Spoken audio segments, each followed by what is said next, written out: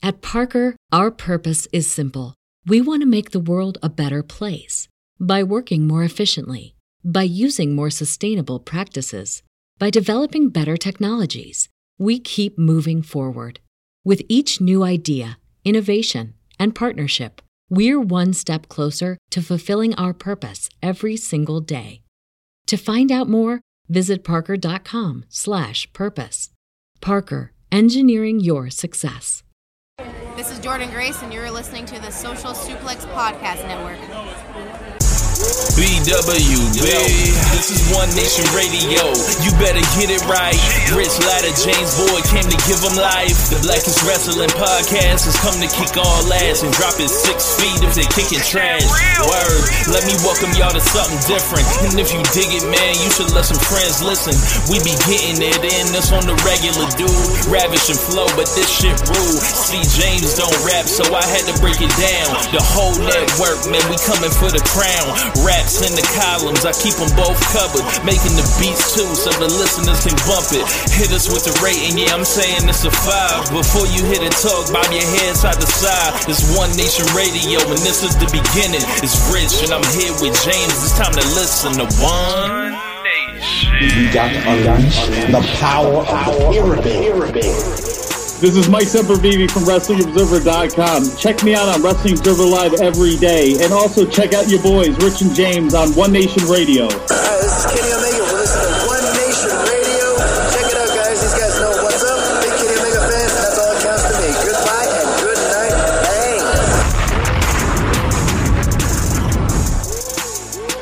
Ladies and gentlemen, boys and girls, children of all ages, welcome to One Nation Radio. It is a show among shows that you've been waiting for. I don't know if there's going to be a show that y'all going to be anticipating more this year, but we are here, and we are here joined by a long-suffering fan of the man who is the person that we are laughing at this hour or the past weekend, Cody Rhodes. We're joined by Floyd Johnson Jr. of Social Suplex via All Things Elite. Floyd, before we start, I would like to say thank you for deciding to do this, because if it were me, I would not do this at all. So, Floyd, what's going on? Man, I had to be here. I had to. Like, when you think about, like, as a Cody fan, like, from Saturday night at around 10 o'clock Central to, like, when it happened on Friday at 9 Central, I mean, you're the roller coaster. I'm like, all the way in. Let me make sure my WrestleMania is set up. I mean, I've had my vacation planned to WrestleMania forever, but started double checking, making sure I had the flights booked. Like, let's go. We finishing this story. And then the first rumor came out on Monday. Then the second. And then Wednesday, I was like, Wednesday, I got news. And then I was like, okay, well, we'll see. And then Friday, it was like, okay. Oh, yeah, they did it. And they did it in the worst way possible. I mean, the worst way possible. Like, I was expecting The Rock to show up at 30 and just throw somebody out, throw 3 people out the ring, win it. I'm like, okay, I'll put the rest. They go through with Cody winning it. And I was just like, okay, so if they go through with Cody winning it, there's no way that The Rock is somehow main eventing. The decision has been made. It's Cody. We're all in. It's like Tiffany's like, oh yeah, let's go. We excited. I mean, we are on top of the moon. You thought the Chiefs just won the Super Bowl again. That's how happy we were. By Friday, it was like watching the Chiefs versus Tampa Bay. Watching that moment was like watching the Chiefs versus Tampa Bay, where the Bucks was just beating the shit out of the Chiefs. And I'm just like, and there's nothing I can do about it. And you see Cody's face. And Cody's like Mahomes? Is Cody Mahomes when he's out here throwing the ball in the back of the end zone, making incredible plays, and the ball bouncing off motherfucker's face mask? Yes.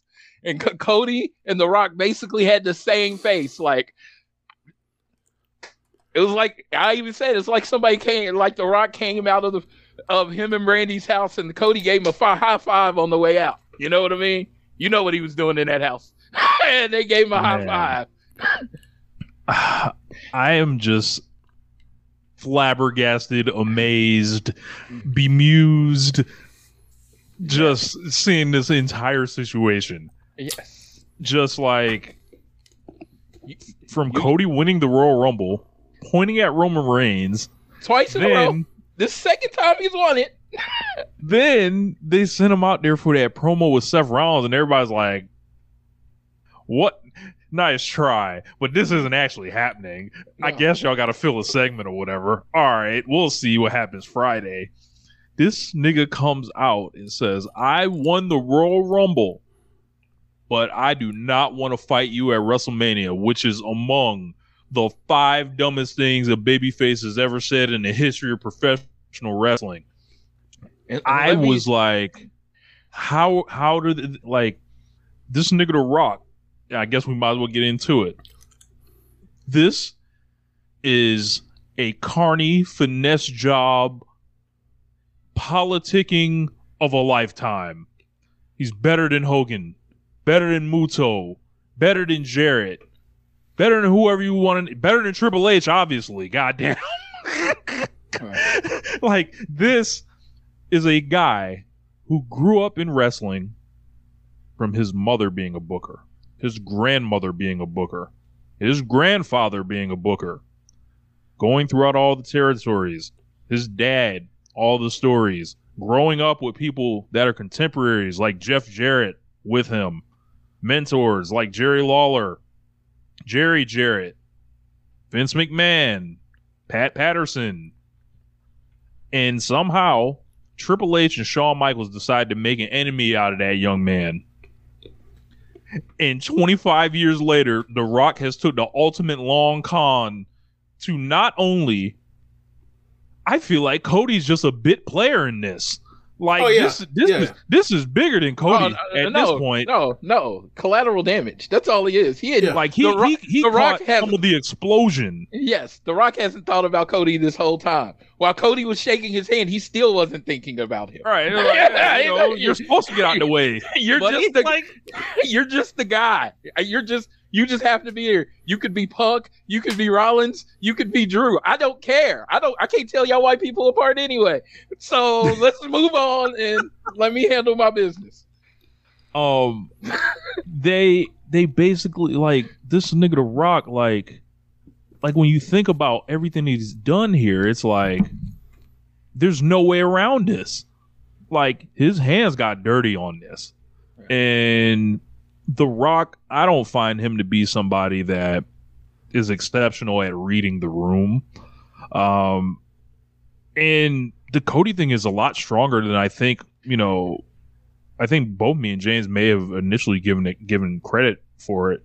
Obviously, social media has melted down over the weekend, and, that's going to happen. And it's a real test, I think, for the modern WWE fan base with, just how much they want to wear the laundry on this. They're not going to fight back on anything. But yeah, obviously, they rolled Seth Rollins' crippled ass out there too. And he came out there and got Roman Reigns absolutely buried him 50 feet below the earth. No pop. He was like, Seth Rollins, that's right, no pop. Man, every day I feel more justified about Seth Rollins, and what I think of him as a professional wrestler, and just an overall quote unquote top star in the business. Every day I feel more vindicated. That's the thing when it comes to WWE and baby faces, right? When you have them come out there and you have them say these things, like Cody did on Friday, like Seth did on Monday, if it's dumb, it probably behooves your heels, or for you to get to your heels and say, hey, I know he said something dumb, but the crowd was with it. Don't make them like the biggest schmucks on the planet. That didn't happen to Roman. Roman said, oh, he said that? Okay. This is a loser brackets belt. This belt is contested by all the motherfuckers I've beaten over the last 2 years. You want to call it the workhorse belt? I'll call it the loser belt. So, it was the easiest thing in the world. He lit him on fire and made his soul burn slow. It was hilarious. Even worse is he told Cody, you can either go out and be the best number. You could either come after me, or be a bitch and go be the best number 2. And what was Cody's reaction? Cody said, "You know what? I'll be the number 2. I'll go be the number 2." Yeah. What? Yeah. A cuckolding of the highest order. Like, how do you come back from this? Like, as a baby face, how do you not look like a plate of piss? Like, how do you having The Rock be the person that gets the main event and then they turn you into the martyr? Dude, none of this needed to happen. I know, but this is okay. So let's get to the news dump around this after the fact, right? So word is, or the reports are, that The Rock signed on to be on the board for TKO on January 3rd. It involves something like a $30 million stock option or payout where Rock got the equivalent of $30 million, whether it's in stocks, bonds, guns, or butter, or bread. I'm not sure. I don't know. I forgot. But it's $30 million. So Rock pretty much was guaranteed the WrestleMania spot. The only people that knew that at the time was The Rock, Tony Khan, and maybe Manuel, right? Floyd Johnson. I was like, I knew this was part of the deal. I had the feeling. I threw it on our chat. We had the same feeling too. That's why we're like, okay, we ready for James, if you smell it. I covered the Royal Rumble last week, talking about Cody Rhodes winning it, and not once went into extended Cody Rhodes versus Roman Reigns scenarios because of that same reason. Because you knew that the sword of Damocles was coming down. Well, I mean, in this particular case, the stone of Damocles. Yes, the people's champ. So nobody knows except for like 3 people. Yeah. Business goes on as planned. It's gonna be Cody, getting the win over Roman in the match he should have won the year ago. Should have won it a year ago, man. And so they go. Yeah, he definitely should have won it a year ago. So they go forward plans. Obviously, CM Punk goes down, and that causes some what's gonna happen, how they're gonna move the card around, all that kind of stuff.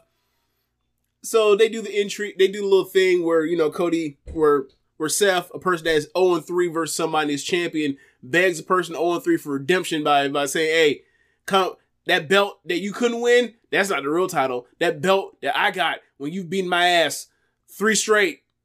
This has been a first round sweep back in 2000." Right? That's the real. He's trying to play reverse psychology on Cody. Cody is like, I'll consider it. And then he fucking considered it for real. Anyway, move forward to Friday. Cody comes out and the day that belt got announced, we came on this show. We caught it in real time. It was like a live reaction.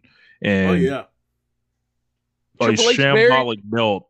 Yes. Yeah. Triple H buried the belt on the introduction. Like, the way you introduce that belt is, you make Roman look bad, but he made Roman look amazing and then said, okay, here's the belt because we need somebody that'll work every week. And it's just like, I was like in shock and awe because I'd never seen, like, literally, Ric Flair just gave Triple H the belt, the world title, and he introduced it. Triple H didn't have to fight, and he still introduced it better than Triple H introduced the new secondary title, like the Super IC belt. This for all our geeks. I didn't want Cody anywhere near that belt. Rogan. Go ahead, James. Can you please check the Twitter DMs?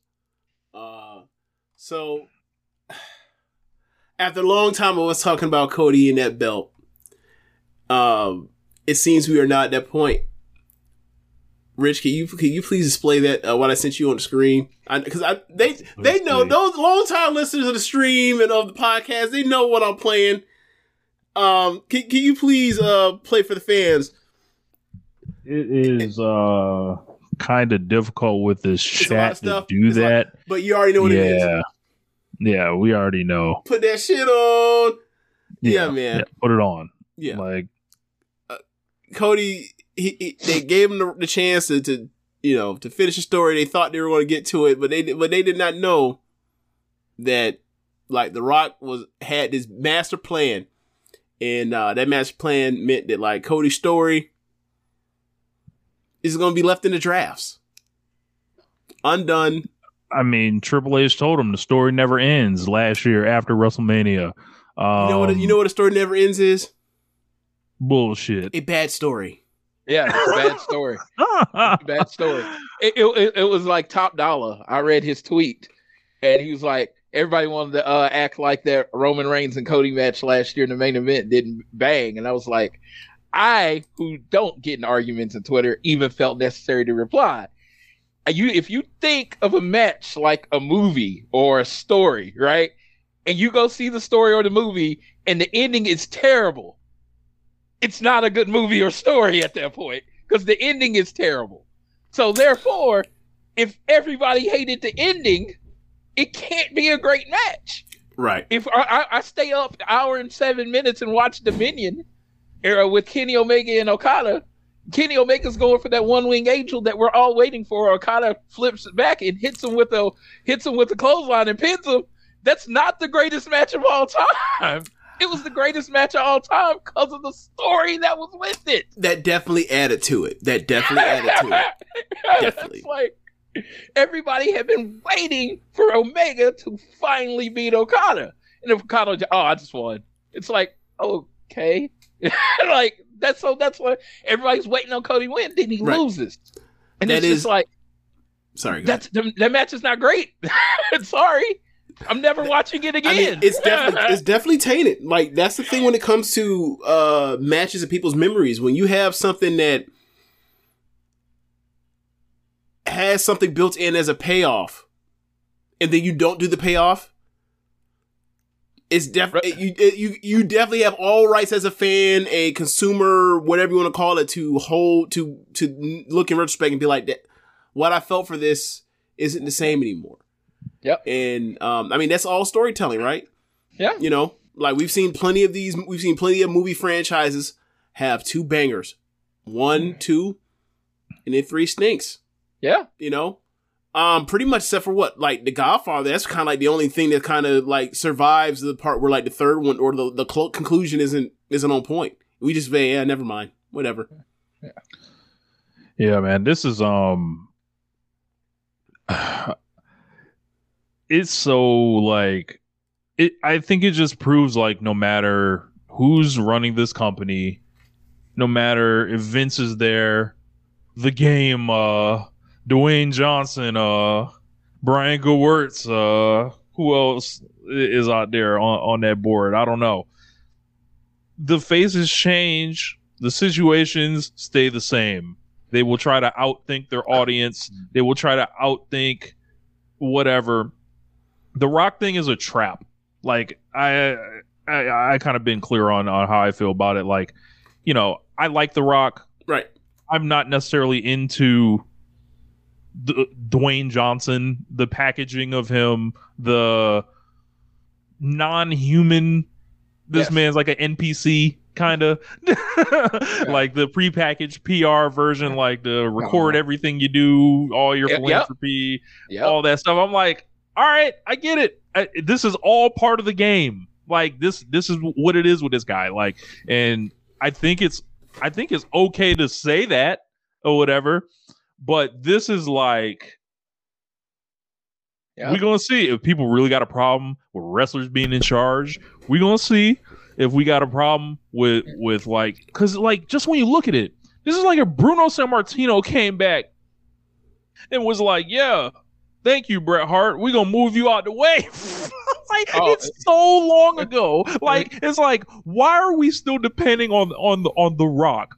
Like, or not we, because that's not us depending on the Rock. But it's like WWE sees nothing more. Like, they will never walk into their future. Like, they will never do it. No. Like, and like Cody Rhodes is a guy. Cody is 38 years old now, right? Right. He's not a young person or whatever. Like, he's not the person that you would ideally fit as like, yo, this is the next ace or whatever. That's like 25 to 30 years old, right, and you're fucking crowning him. He's older than fuck, but he's been dealing with this his entire career. Yep. What am I talking about? The ghosts of the Attitude Era. They will not fucking let it go. Yep. Remember those promos he was cutting out? Dustin Rhodes was talking about he's the Attitude Killer on the weight belt and all that shit. The Attitude Era has come back with a vengeance. They've risen the fuck up. Like Malachi Black. Like, they've like, no, we'll come back to get you. This guy's been dealing with it. And by proxy, his generation of wrestlers have been dealing with it their whole careers.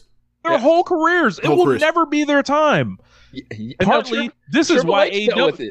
This is why AEW was created, but obviously, you know, Cody chose differently. You know, he had another idea. So, but the constantly going back to The Rock, like, this was already on track to do what it was going to do before The Rock got involved. This is a classic Hulk Hogan. I see the money train leaving without me. I can jump on the back of this thing, and it will look like I took us to the promised land. Like, that's the classic Hulk Hogan playbook, and that's what's happening here. Rich, you said it a couple weeks ago. Like, Cody did everything right as far as reading the lay of the land, seeing where his position was in AEW, seeing what looked like it could be in WWE, seeing that, like, oh, I can clearly be the top babyface here. That ain't even hard to do. What's stopping me? Who's in the way? Drew McIntyre, who they don't really want to go with because he has an accent, because Vince is there. You know? Like, it was clear. And he was the first one to do the jump. That was a big star in AEW, so they definitely wanted to treat him nice to try to show people, hey, you might want to come to this side when your contract runs out, right? So he knew all this stuff. He talks to the same people that he talks to the right people. He's not no dumb person. He knows. So he knew. But the thing is, like, that simulation, like, the simulation happened. Like, you play this thing out where Cody jumps to WWE. And, you know, there's plenty of simulations and plenty of outcomes where Cody wins at WrestleMania last year, right? There's simulations where, you know, he has the loss there and then he wins it this year. There's also a simulation where the money is so big with TKO getting bought out, and, like, there's a Hollywood strike, and The Rock is lost some of his power in Hollywood, and he got some free time on his hands, and he got a $30 million check. They ain't like, you know, he can't just get $30 million somewhere else right now for a movie. And he got his name. And he gets power, and he gets inside track at the top of Power Vacuum in WWE /TKO. Like, that's the stuff for this that you do not foresee, but once you look up, you're like, oh shit, I wish I had thought about this.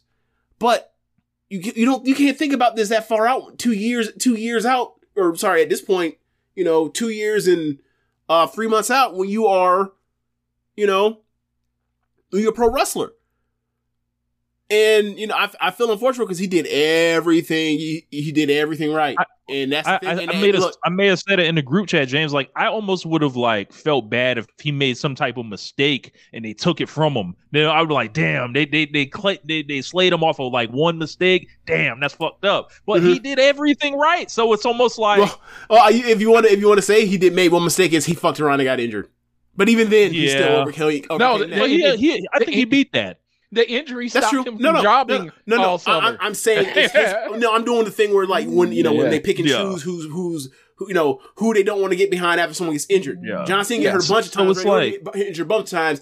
It doesn't matter. Dolph Ziggler gets concussed. Oh, he can't carry the load. So it's like in some retrospects, I do feel bad for Cody, and then others I don't, because it's like, yeah, like, this is just the way the ball bounces. The forces are bigger than you, right? And, like, yeah, I mean, there's no getting around this. Like, this entire, like, power suck that Dwayne Johnson has pulled off. Like, this is something else.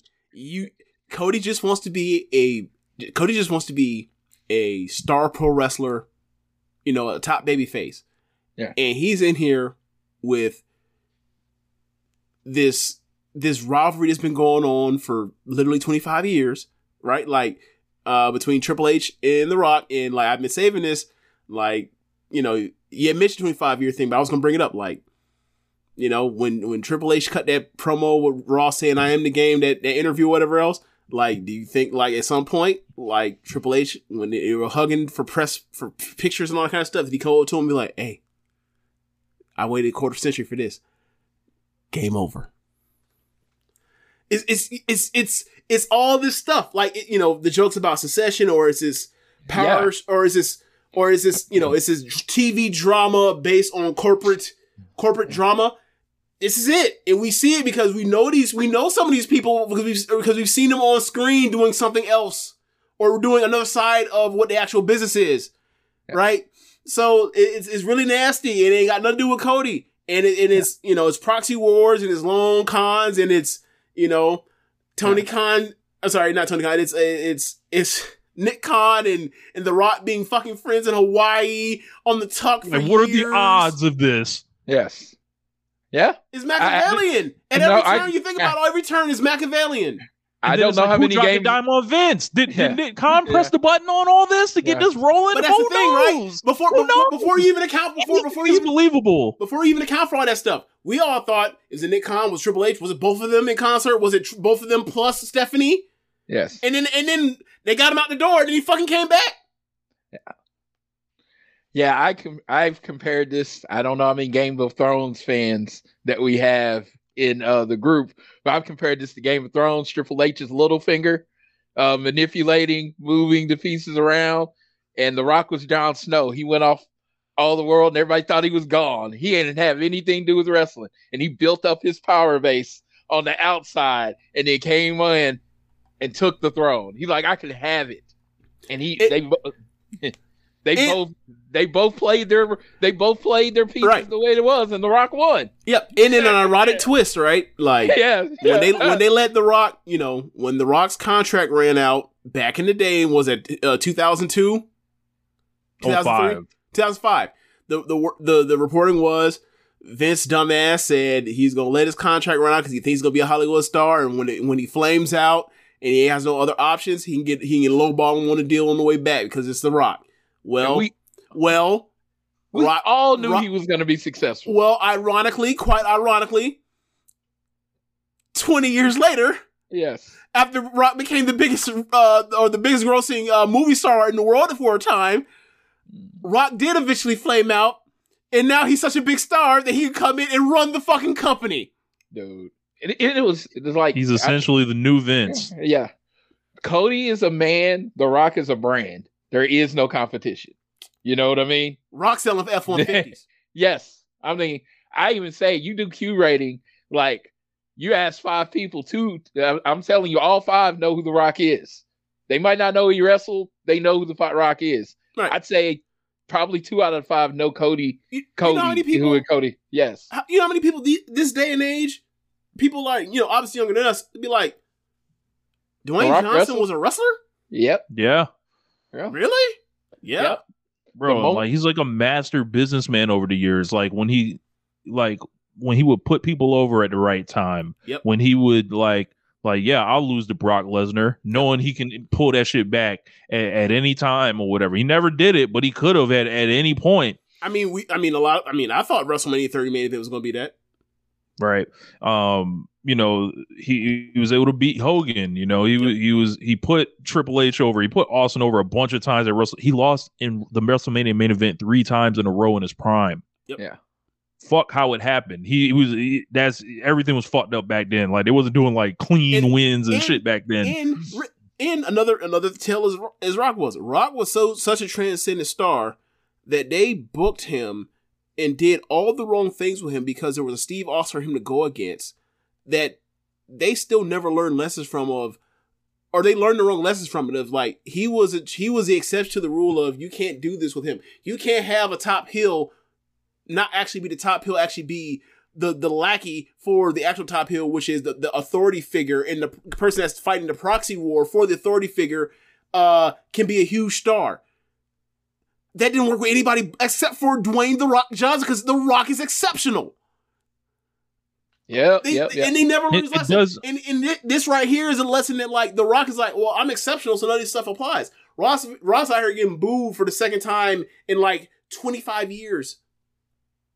Now it does call into question, like, what is The Rock and by extension Brian Gewirtz's creative mind like in 2024, right? I guess what is it? What is it like when it's not getting The Rock over, it's getting someone else over? I don't know how that works, because it's like The Rock might be like Magic Johnson, be like, yeah, man, just go out there and you do it to him, you do it to him. I imagine. I don't know. I think I have an idea what's going to happen. I feel like The Rock is going to be like, hey, man, Triple H, I need you to do all the grunt work, and you do all the small ideas. I do all the big ideas. And the big ideas are always going to include him. I think unless Triple H gets to a situation where like he has to go because he's named in in the lawsuit or whatever else. But if not, I feel like The Rock gonna be like, hey, you thought he's gonna get this? Nah. You'll always be my vice president. This is so funny, man. And like Brian Gewirtz is not there for no reason. Like, TKO can pivot to him. No. They can H.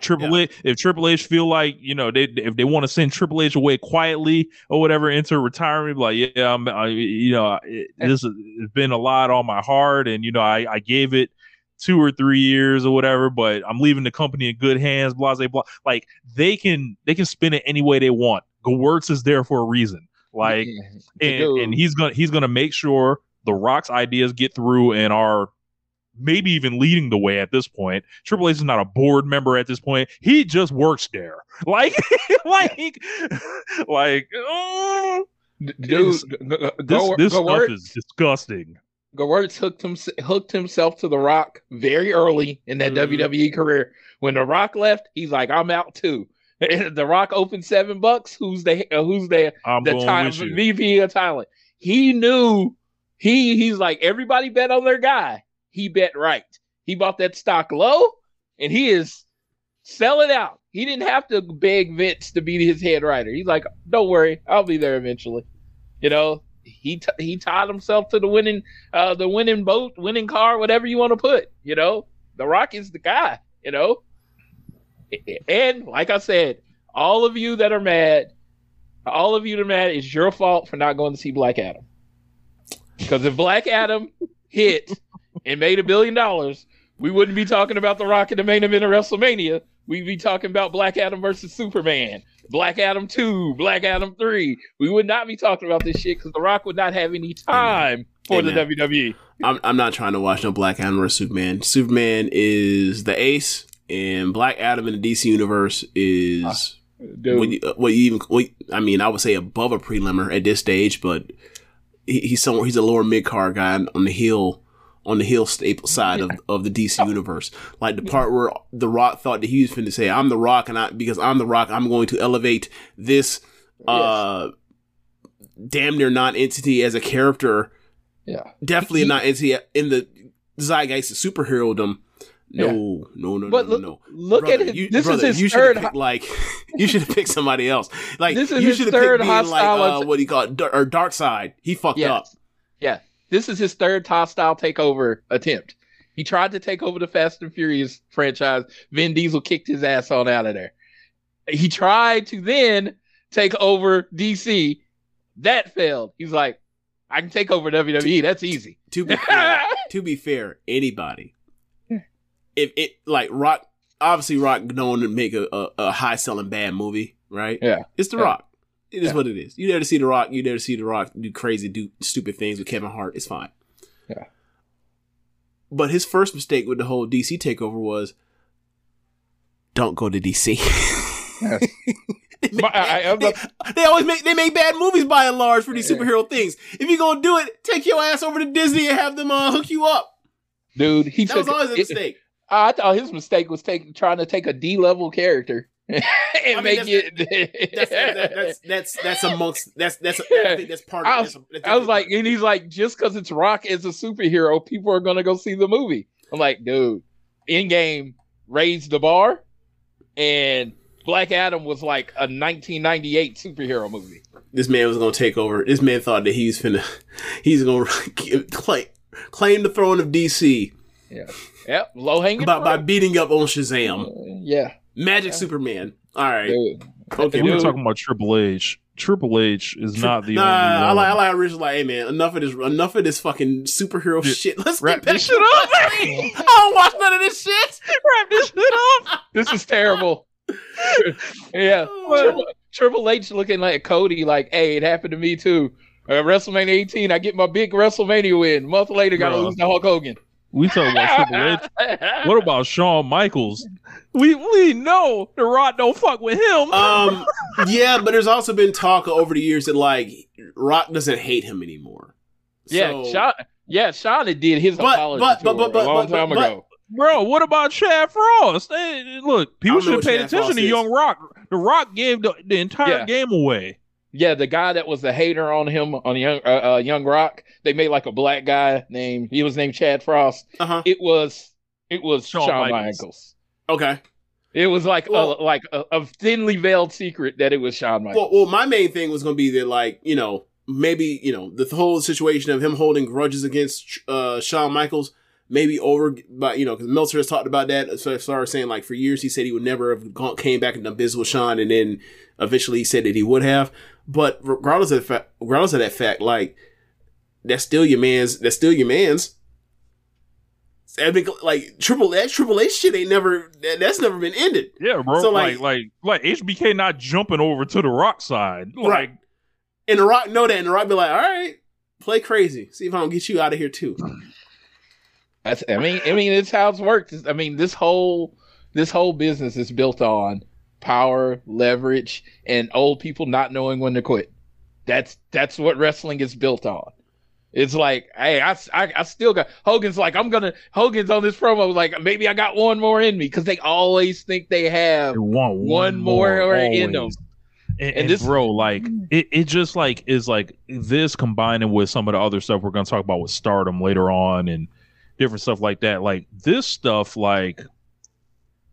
is not ever going to be as clean as we ideally think it would be, would like it to be, anything like that, where we start like, sometimes I even get caught up in this, like, yeah, this is like someone's ascension, like this is the time for someone to do this is whatever. And then it's like, nah, man, there's a lot of business behind this stuff that affects timelines and throws shit off, and like real life that happens, like with in relationships stuff.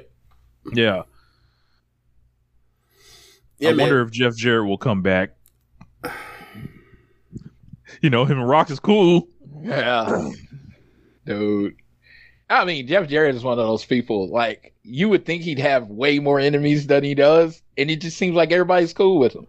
I don't really think that he should have enemies, because most people by and large like him.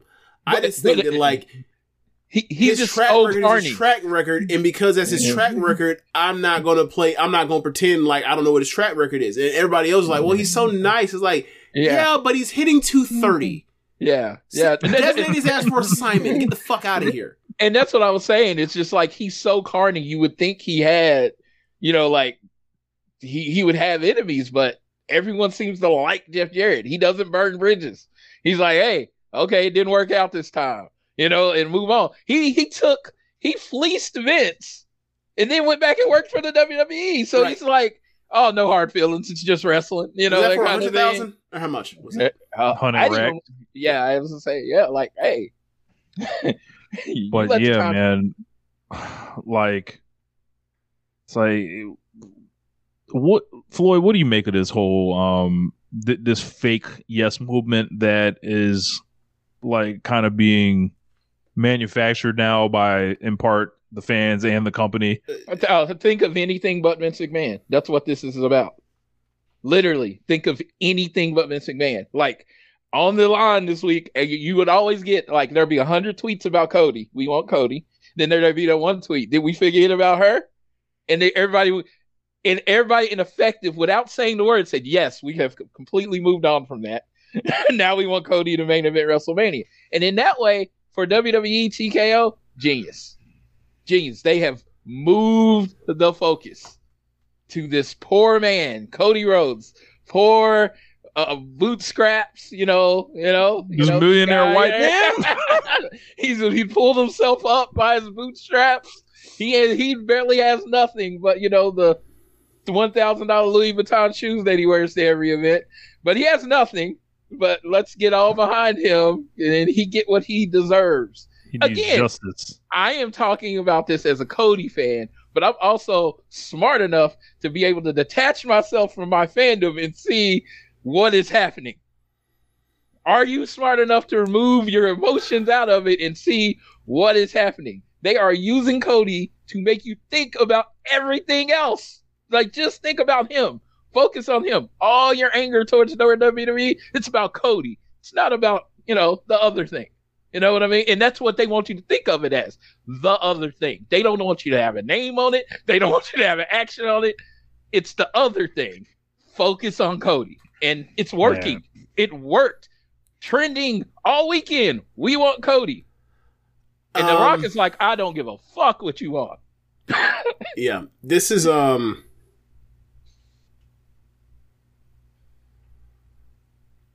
I didn't think about it when it happened, but like once it happened, it's like, oh, if you asked me what the fallout would be, you predicted this would be it.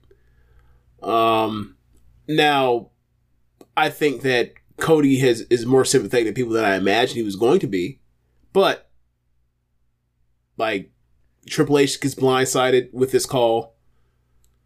Everyone gets blindsided with this call except for The Rock. Rock comes in, says, "Never mind that Rumble win. You can be like maybe the first person ever to win 2 Rumbles and never main event WrestleMania, or never win the main event of WrestleMania. Roman, you have wrestled exactly one person in a singles match at WrestleMania that debuted after 9/11. I don't care." No, 2 people. 2 people. Sorry. Cody and Drew. Drew, who happened to debut in 2002, by the way. I looked that up for this joke. Doesn't matter. Like, you face Undertaker, you face Brock, you face Triple H. It's time for you to face me. And, man, like, it just happened to work out this way. And,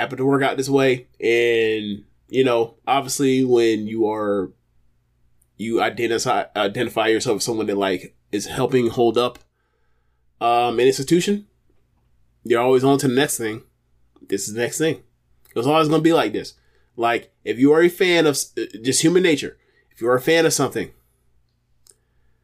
more times than not, the person's not going to take inventory and reconcile or have a come to Jesus moment of like, yo, this is really bad. And this makes me feel bad. And this is kind of takes me on my experience with X, Y, or Z.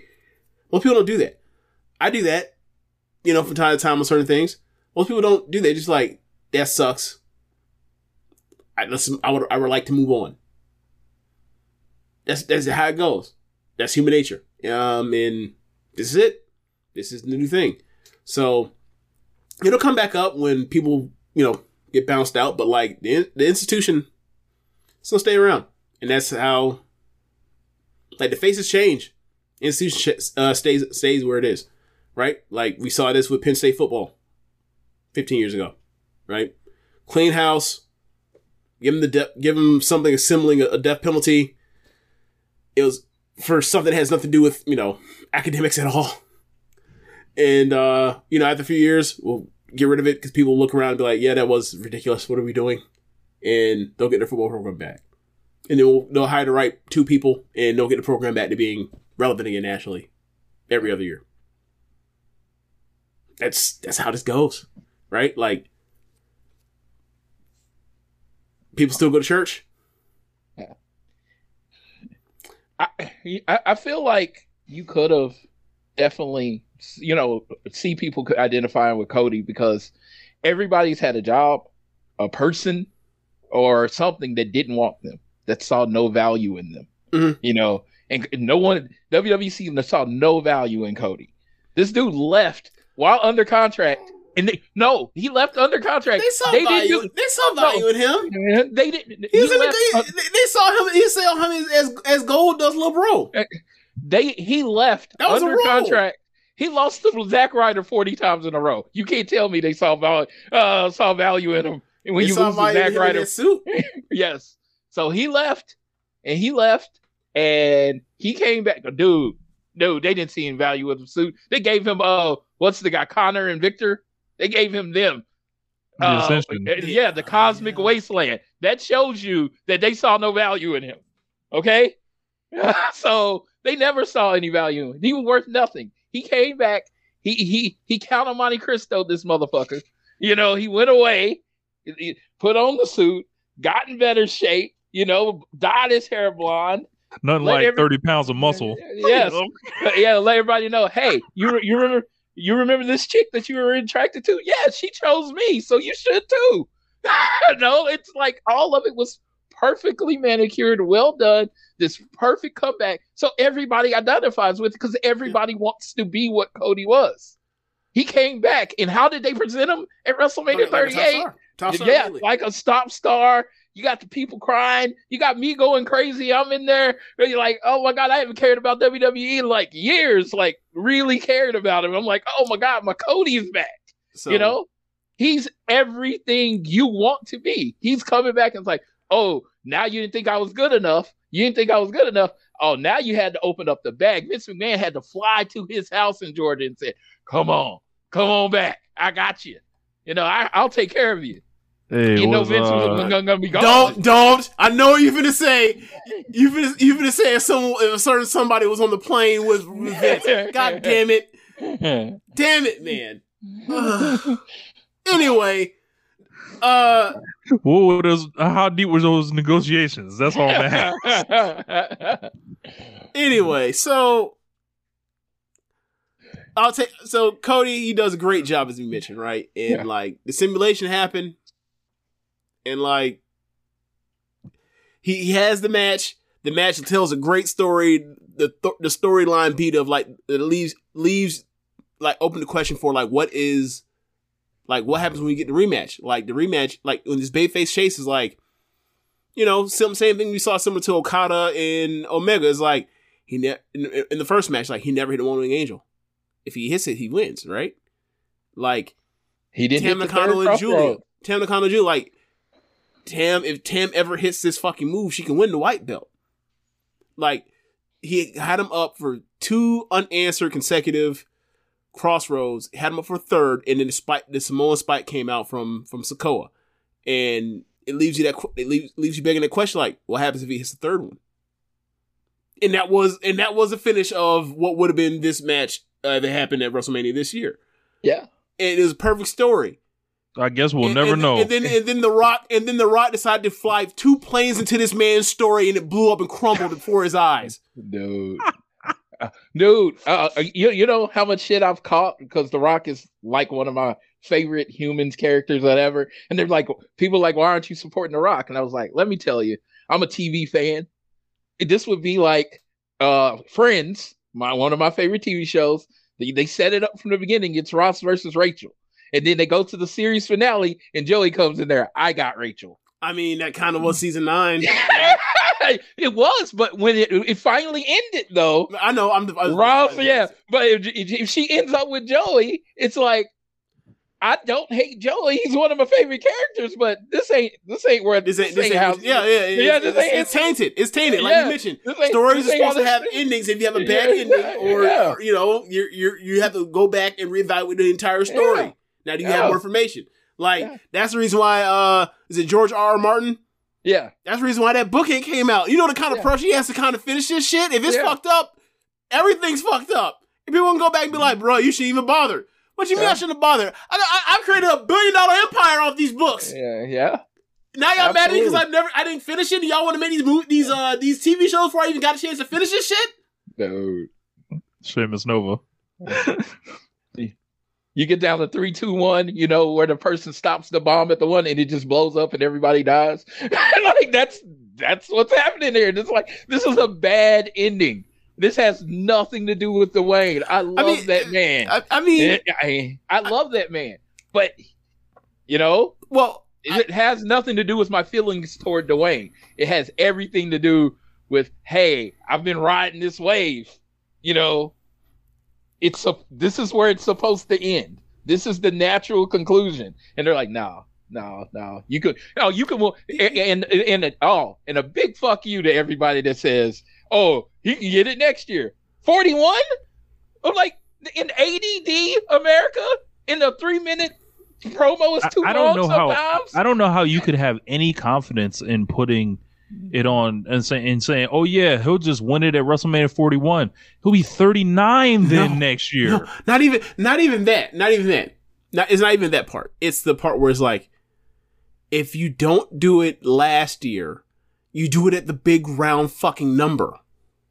Absolutely. Brett got like, his big you win do it at the big round number / the biggest show you're ever going to put on or of the time of the era to commemorate that you finished the story, right? Yep. Like they didn't have Tam cut off Julia's hair, right?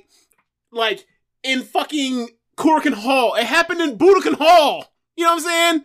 Like these people throwing out SummerSlam, and I saw people fantasy booking shows and venues that ain't even booked right now. Oh, they can just do it at Survivor Series or Madison Square Garden. I'm like, who said it's gonna be there? You made that up yourself, bro. And like some of the cope and the justification of him not winning last year is just so funny because the game has been switched.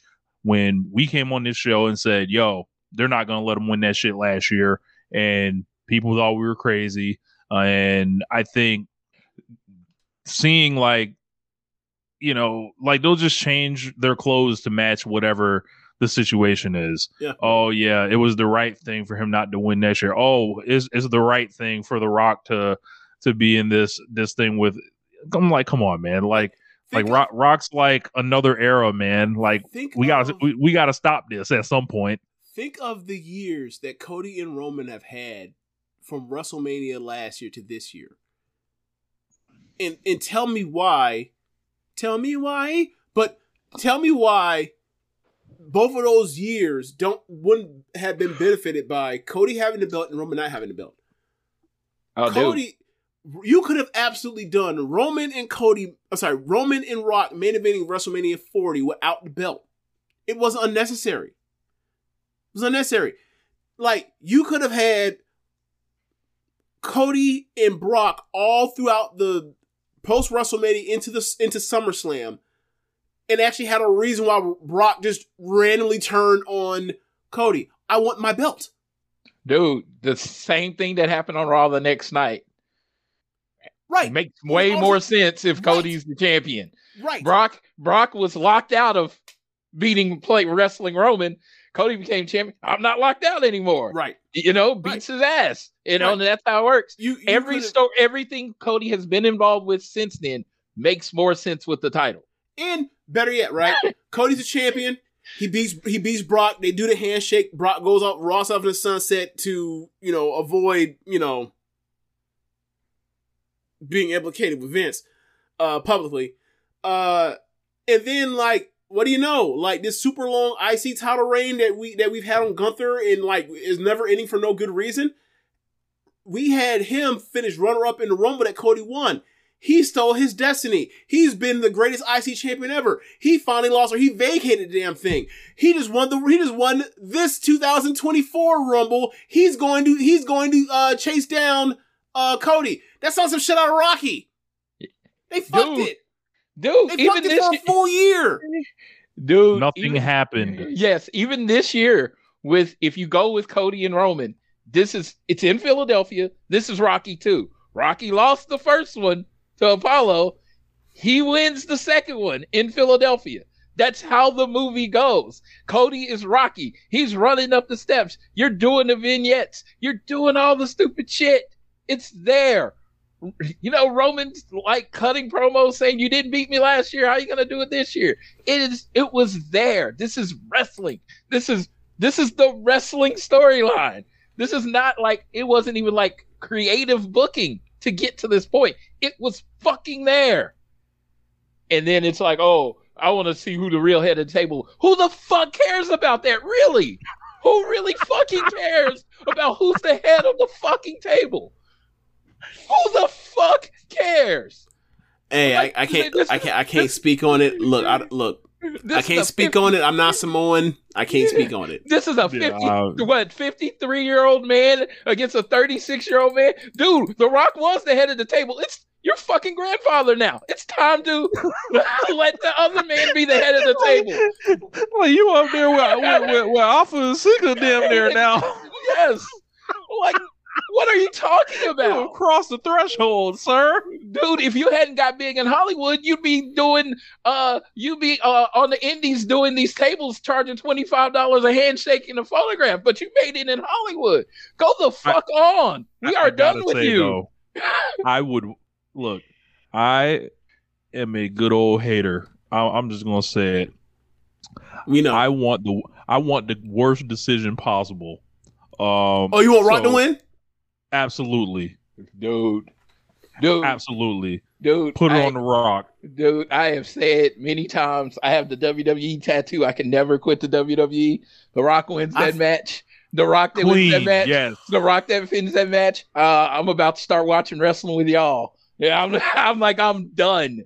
I am retiring. I am throwing in my WWE card. I am going to get my tattoo covered with an AEW tattoo. I am out if The Rock wins this. This is not how wrestling works. I forgot that you had that tattoo, and now that you reminded me of that, like I feel less sorry for you. Yeah. You made your bed. No, it's like I remember when I got the WWF tattoo because I had become, and the reason I got the WWF tattoo is because I had become so disenfranchised with WWE. I wanted to get the tattoo of what I fell in love with originally. So that's why I got the WWF tattoo. It's got the full on F and everything, old school. And now Rock pulling Hogan moves, and now you're like, oh, I was too young to realize what was going on, dude. Hey. I'm at 10 years of saying the WWE isn't booked for me anymore. It isn't booked for me. It is done. Like, it is what I do on Mondays. It is what I do on Fridays or Thursdays or whatever the fuck day SmackDown comes on. But I have no emotional attachment in general to most of the stuff that goes on in WWE. Mm-hmm. My emotional attachment is to one person. One person. Damn. One person. I followed him to AEW. He came back. I was like, I was at WrestleMania 38. I followed this man. I hate LA as a city. I went to LA to see him finish the story. I hate it. I went there. Like hate this. So they have been just saying for like a year now, fuck you, Floyd, fuck you, Floyd, fuck you, Floyd. We don't care what you want. And it was like, and then they had the nerve after screwing Cody over on Friday, put out a new shirt Monday, and then everybody's like, "Oh, I got a fucking dog on it." Yeah, I got the new shirt, and I'm like, and then people are like, "I'm talking about the dog." Yeah, people are like, "Oh, I went and got the shirt." I'm like, so your way to show them that you're not angry is to then give them more money, right? Right. I'm so angry. Here's $50, right? Right. Dan in the comments, the January 6th shirt, man. Look, a flag, a dog. Yes. Here's another one, right? How many times do you have white, and blue color? Claim your kingdom. No, Rich. That's the thing, though. This ain't the first Reclaim Your Kingdom shirt that Cody's put out. Yeah. That's one of his slogans. Why is that one of your slogans, Cody? Yes. It don't like this ain't the first one. Like, yeah, like I wanted someone to get heat on the dog. Like I'm tired of Cody bringing out the dog and nobody stealing the dog. The Rock, no. Here's the thing. Rock did it better. Rock got heat on the dog better than anyone ever could have because Cody brought out the dog. Cody probably Triple H on the phone with Cody. Yeah, man, you want to rumble? It's time for you went face with Seth. Now it's time for you to go face with Rock on Friday. Bring the dog. Cody brought the dog. They showed him backstage with the dog. And then Rock showed up and said, man, motherfuck that dog. He's like, I'm going to show you that dog's a loser just like you. He's like, let me show you what a dog does. And he lifted his leg. Some pyro. He lifted his leg right on Cody and established his dominance. This is my house. Damn. This is All my right, house. Cody said, Rock said, "Hey man, get you and that white ass dog out of here." Yeah. And again, I came on the show to laugh through the pain because believe me, I am hurting. On Friday, I didn't go to sleep until 4 a.m. and I had to work at 7 because I was so pissed off I couldn't sleep. You know what's funny? I just want to know what type of I just want to know what type of anti-black comments Brandy Rhodes made in the privacy of their home about Dwayne Johnson. Now, we saw her tweeting the word quarterback, so I imagine she has some strong feelings. She's already tweeting out quarterbacky? No, because like Cody's whole thing is where he talks about he wants to be the quarterback of WWE essentially, and she's like, he's the quarterback. I'm like, that man's been demoted to second string. Like, hey, like I said, all I can do is laugh through the pain because, and like I said, when I'm not on here, I am bothered. I am turning WWE 2K22 on Rookie and beating the shit out the Rock. You know. All right. So Floyd, you said until 4. Oh yeah, I was up at 4 and I had to be up in 3 hours and I finally went to sleep and it was like that alarm hit and I was like, fuck me. And I was mad at the Rock all over again. All right, so all this was happening. Rich is actually in town at the time. And so like I went out, hung out with him in downtown Dunedin, and I had to get back early because I had to get up to go to the gym for an early morning thing. And like, even while knowing that like I was losing out on hours, I still stayed up a little bit later to read all the stuff before, like the same as you, except for exact different feeling and reason. Like, you felt pain. It was one of the best nights on Twitter ever. I'm like absolutely was. I'm like refreshing my screen, hoping it was a mistake. No, and then I watched the video. Maybe Cody misspoke.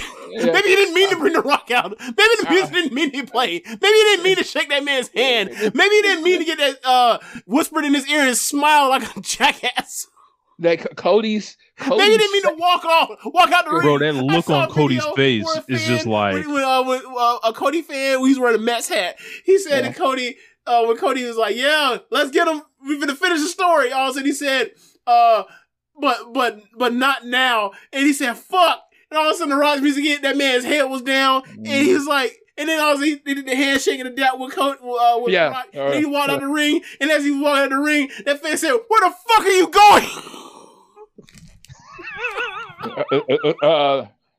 The Rock basically said, "Hey, get out the ring. The grown-ups are going to talk now." Bro, you know, like he got sent to his room. This is like a little kid. Imagine this scenario: like a little kid is there. And then all of a sudden, his hero is there, and his hero blows his own brains out in front of the kid. Like, that's what Cody did on SmackDown. He blew his own brains out in front of fucking the world, Craig. And when is the last time Cody went this long without tweeting? He did not tweet. He did not anything. He didn't like anything? He didn't like anything.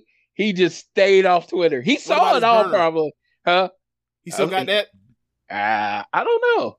Okay. I don't know. But I know, like I said, he did everything his way to just not make his presence, just let it happen, you know, and he sat back and I was just like, to me, that said more than anything that he was pissed. He tweeted tonight, apparently.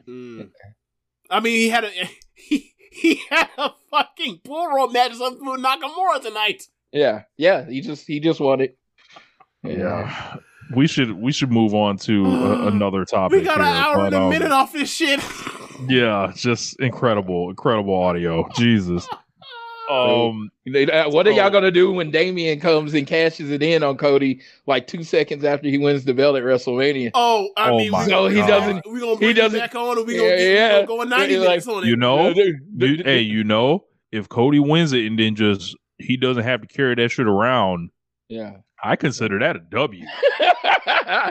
Yeah, I don't. I've even said when people ask who do you think is leaving WrestleMania weekend with that title, with Seth's title, I say Damian Priest, 100%.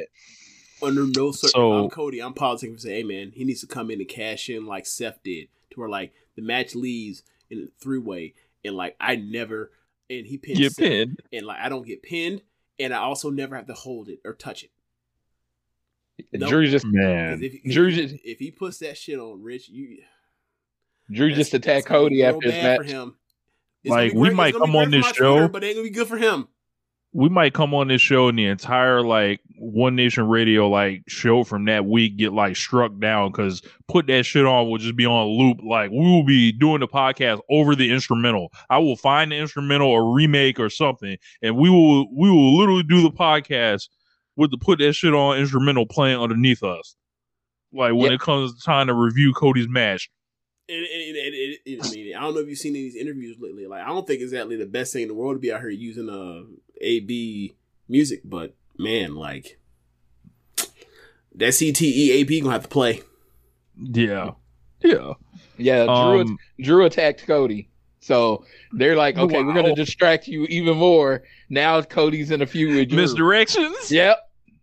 You don't know what's happening to him now. Yeah, because Seth can't wrestle. Seth's next match is gonna probably be WrestleMania. Like, man. So last week I busted open some of the Vince McMahon allegations. I think there's been a lot of great audio on the network about it. Imp did a show where he thoroughly, in extreme detail, went over the lawsuit and how you should really kind of look at this thing. Obviously, we've had some audio from other folks. I believe Trish and Sarah are coming back this week with something I would anticipate hearing them talk about it as well. But I talked about it last week, but there ended up being like another kind of twist to the story. I had sent out a tweet and I was like, man, I don't think Vince McMahon's going to go quietly. And this is going to set up the ultimate scenario where they all turn on each other. And the first domino has fallen when it comes to turning on somebody. John Laurinaitis has got his own lawyer, and I believe he has brought a suit against Vince, saying that he was a victim as well. And if you read it, is that possible? Sure. Yeah, but either way, what it's not doing is denying what happened, or not denying that any of this stuff happened. So like immediately Vince McMahon's like the plausible deniability, like the vehement denial is already out the window. I believe Ann Callis, who is the lawyer, is basically saying Janelle Grant, like, this is not going to be like, this is not a settlement is not going to make this go away. Like, they want to blow up the culture at WWE and encourage more people to come forward. We know there are more NDAs out there. We know there's more money to account for this stuff. What do you guys think about Laurinaitis turning on Vince here? And what do you make of? I didn't obviously get your thoughts on all this last week, James, but and Floyd, you really get to talk about WWE on your show. What do you guys think of all this? It was his only option.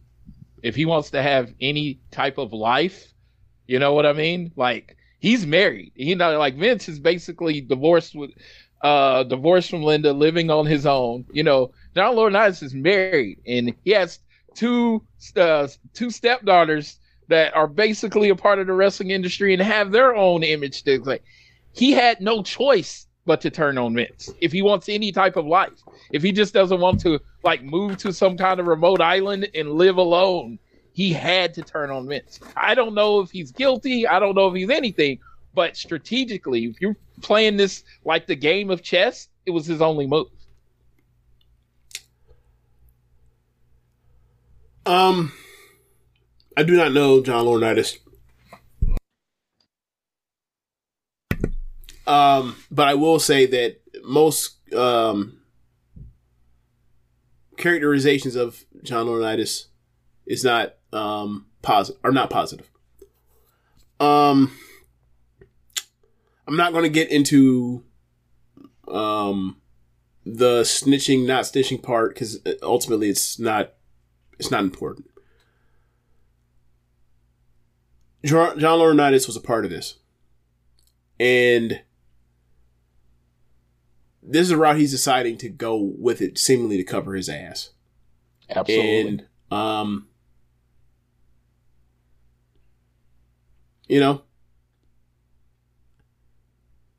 it's honestly pathetic. It's survival, so whatever, but nonetheless, no less pathetic. And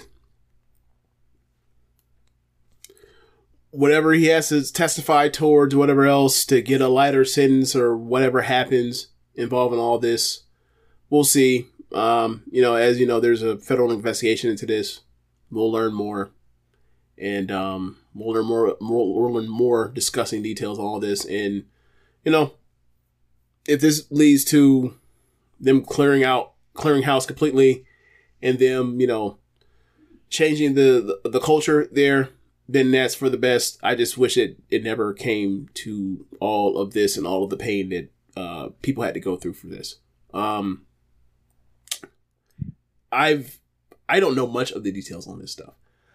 I've heard I've read some things that are just alarming and disgusting and vile. And like,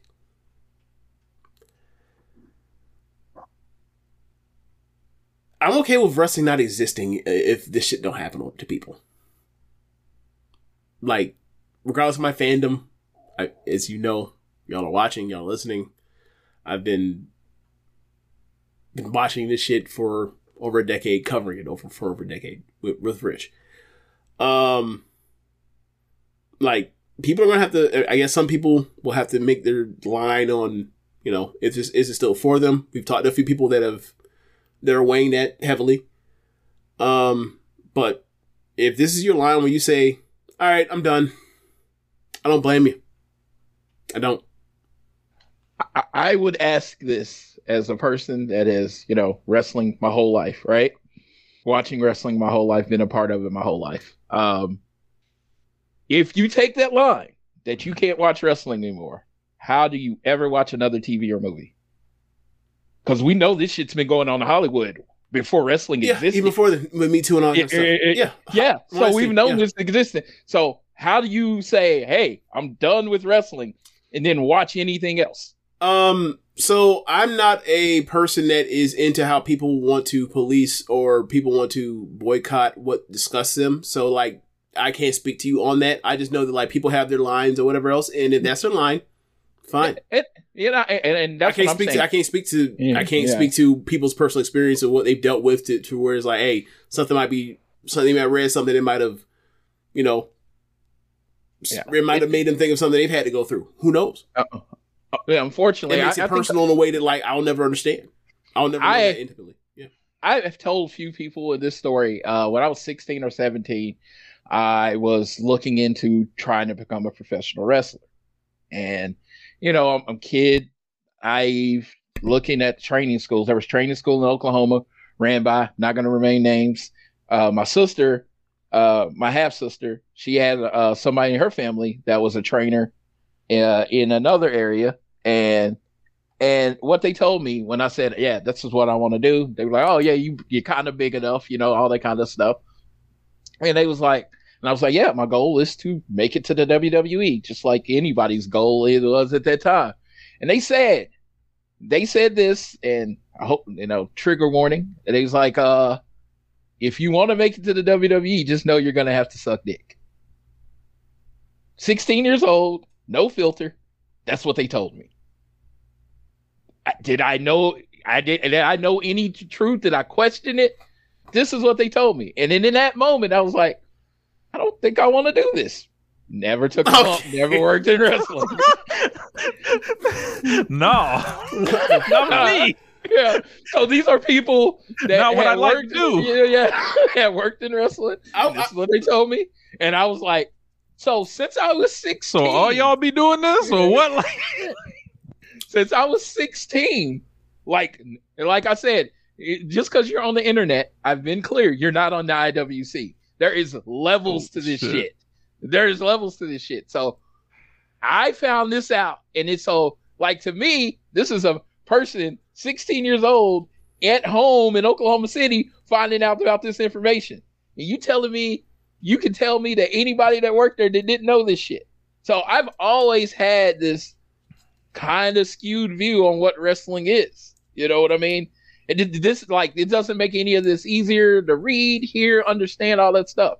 But I've kind of realized this thing that I love was ran by monsters a very long time ago.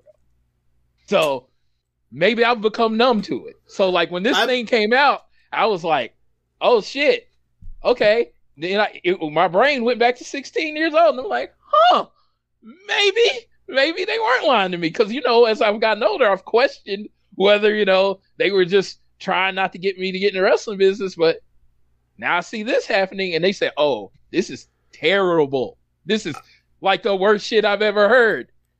Look, but what aren't you hearing? You know what I mean? You got 7 NDAs out there, you know, at least. Look, there have been plenty of stories of people wanting to break into wrestling in their first time, you know, at a wrestling spot. They got their arm broken or something like that, or their leg broken. Yeah. And then it's a lot of them, they will come back and then they will be taught.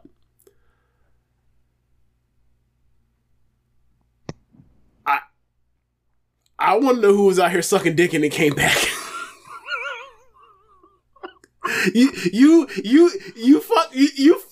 were on one thing. Now it's turned into comedy hour, unfortunately. But that now that's all that's in my mind now is that terrible thing. So now that you said this terrible thing, I've now added to the terrible thing with the comedy. Unless Rich wants to add on with it too, we can move on. Fair? Yeah. All I'm saying is, and I said this before the show, and for the people that jumped in as we press record, if I believe victims. I believe everything that happened to her, and she was put in this situation, and she didn't feel like she had a choice. I 100% believe that. But if you believe that, how can you believe that the men had any choice? This is the most powerful man in wrestling. I mean, 20-something years. I mean, think of all the jokes about Shawn Michaels over the years. Yeah. So how do you think John Laurinaitis, who, from what I say, didn't have any advanced degrees or MBAs, who's in this executive position in the WWE, how do you think? Do you think he felt like he had a choice? I don't know this man. I don't know this man either. But did he have a choice? I don't know. But we do know that he knew. Rich people. And we do know they was out here engaging in Birdman and Wayne tactics. So dictators dictate everybody. That's all I'm saying. This dude was the most powerful man in wrestling. There was nowhere else to go. There was no other company to go to. That's true. But I would also like when dictators get toppled, they hold like. They gotta blow all that shit off. They go along with them out. Oh, they don't get the he was a man too powerful. That don't tend to happen. They tend to drag your body on across the street too. Hey dude, I always said if I was anybody that knew or got involved, your only chance in this situation, come out, say what you knew. Snitch. Come out, say what you knew. Say what you knew. Say what Vince had on you, because Vince had something. And throw yourself at the mercy of public opinion. Because if we find out, it's your ass. Well, Laurinaitis, there's no coming back anywhere. He's just trying to make it where he could go. Fired. The dude just trying to make it where he can live in his little suburb, wherever he lives, and be left alone. That's all he's trying to do right now. He's financially good. Because he worked at WWE too long not to be, now, we don't know how the court. I don't know. Yeah, I don't know. I don't know how they come. He's good for. But to blame this person and to join in on the other side of the suit or whatever he's trying to do, literally he's just trying at this point in time. Like I said, I'm not like he's grasping at straws. Oh yeah, he's like, dude, I just want to be able to walk down the street without people looking at me like, oh, that's a fucking monster right there. Even though he probably is. Yeah. I mean, that man might have to get used to the Henry Hill lifestyle, When you're rich enough You're rich enough. You can find a spot. You know, like I even said, if I was Vince, I'd be out the country now. I'd be gone. And Russell Simmons? Yeah, I'd be gone. Gone. You would not be able to find me. They would be like, you wouldn't even find me to serve me. Because that's what money buys you. It buys you anonymity. You know, it buys you, privacy. And all this. I'd be gone. There would be no facing this in court. I'd be out. I feel so bad for Janelle Grant when Laurinaitis comes out and flips, and it's like, hold on, man, you trying to distract? It's like you causing confusion. Like we heard Tupac used to say, you causing confusion. Like whether we have to debate whether Laurinaitis was a victim or not. That to me is distracting, like in a way that a fake hashtag with Cody is not. Because now you actually have to worthwhile discussion whether John Laurinaitis is a victim. However, like literally nothing has changed. Like she's still the one that's driving the guts of this thing forward. She's still the one. Oh, OBS says disconnected. That's not good. I guess it'll reconnect me. But yeah, it's I don't understand why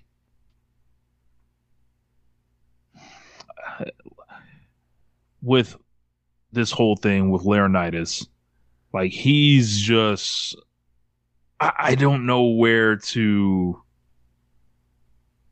evaluate him aside from you're a monster too, because that is such a kind of morale testing thing for me. Yeah. So for me, I'm just in the look. We can get to his side of it as far as what he feels he was pressured to do, but those are still things he did nonetheless. So that's kind of where I am on it until I hear more information. Ari Emanuel, TKO, whoever, I just say just back up the Brinks truck and make this go away. As a business, that's all you can do. As a person that was like, I wasn't even here. WWE's involved in this too. Yes.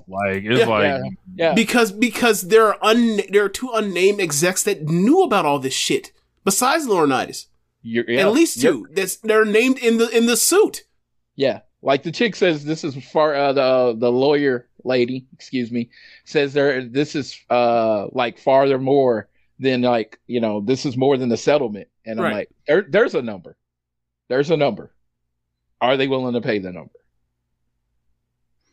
I mean, whatever the number is, there's more. Like, ultimately is going to come down to or not what it comes down to, but there are more people than there is a number to be able to make this go away. The numbers. I mean, there's too many people. So from what I understand, if they pay for this one to go away, because a lot of the other NDAs are waiting to see what happens with this one. So if they pay for this one to go away, the other ones die. I heard a little different. So, or maybe I'm misremembering. So I heard that there are people that they're like chomping at the bit to find out what happens. I've heard that. I've also heard that there are people that are going to go forward through this even without this, outside of this, and it'll just be more stuff to learn. So either way, this is a bad, an awful story about this company, and it ain't going away no time soon. I don't imagine. Yeah, and the people that thought lowly about wrestling, it didn't change them, but it is changing a lot of people that love wrestling's mind, because it's this is no matter what, this was the culture of the company, whether you loved it at one time when you were younger or loved it now. This was a culture. This wasn't like this isn't an isolated incident. Yeah. This isn't just one man acting crazy. You know what I mean? This was how you succeeded there, apparently. Yep. So moving on. I wanted to talk to Floyd. It's been a while since we talked to Floyd about AEW. We've got a bunch of new viewers. Welcome, guys.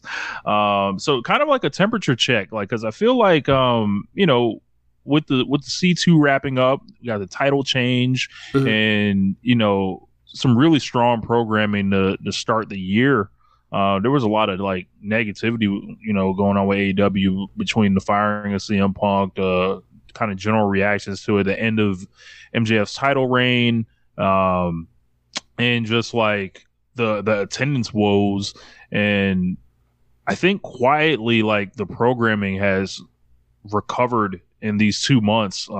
Collision's been something every week. I hear something good. I actually watched a show last week. I think Dynamite's had all but like every show except maybe one this year, which was really strong. What was the show after or a couple weeks ago that was like after Carolina or South Carolina? What was the one right after that stunk? I don't remember exactly.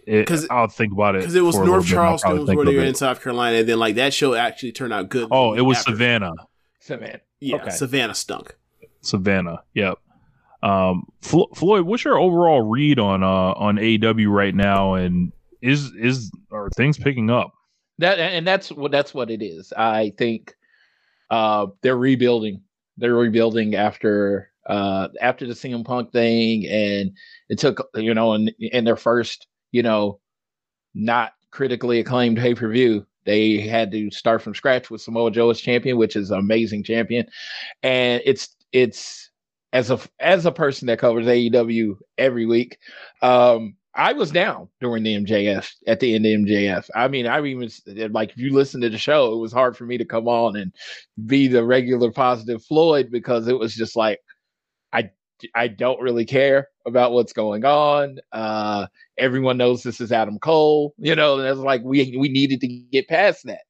And we did. And it's fixed with Samoa Joe, Swerve, Hangman. They fixed the world title match. It's become about the title.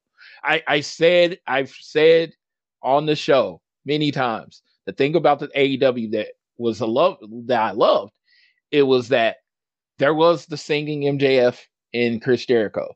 There was all the sports entertainment stuff happened, at the beginning of the show, the middle of the show, but the main event was pure. The main event was, Chris Jericho being the world champion. Then it was Jon Moxley, and it was always about the world title. Everything else happened earlier in the match. Sting doing the cinematic matches, doing the dentist match with Britt Baker. All that stuff happened at the beginning of the show, but the end of the show was about wrestling, and every belt, all that bullshit stayed away from the world title. Then MJF first started, has the match for Bryan Danielson, has a lot of good matches right at the beginning, and then he's like, oh, we're gonna bring the bullshit into the world title, and it just changed the vibe of the whole promotion changed the vibe, and we really needed to get past that to fix it. And unfortunately, it did drive some people away, and it's easier to drive people away than it is to get them back. So they're working on getting them back right now. And where they're working on getting them back, they're working on finding the AEW. And the attendance thing, I've had this opinion for about a year as the attendance low. There used to be something special about going to an AEW show where they were, the people were going to come out. They were going to come at the end.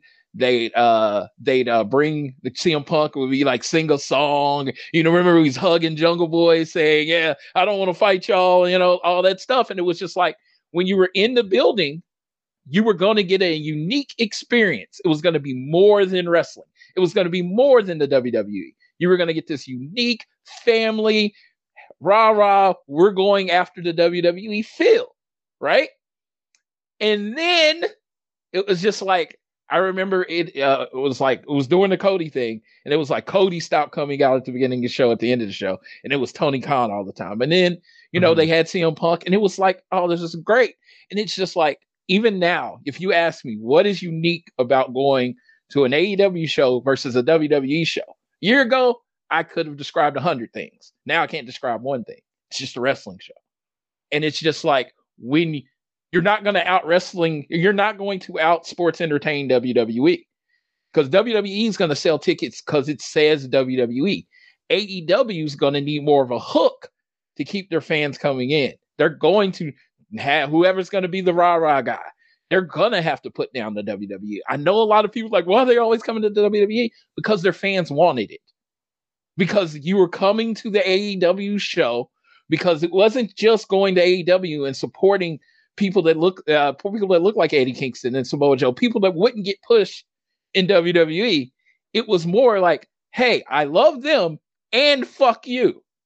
And then they kind of stopped saying fuck you, and people liked saying fuck you.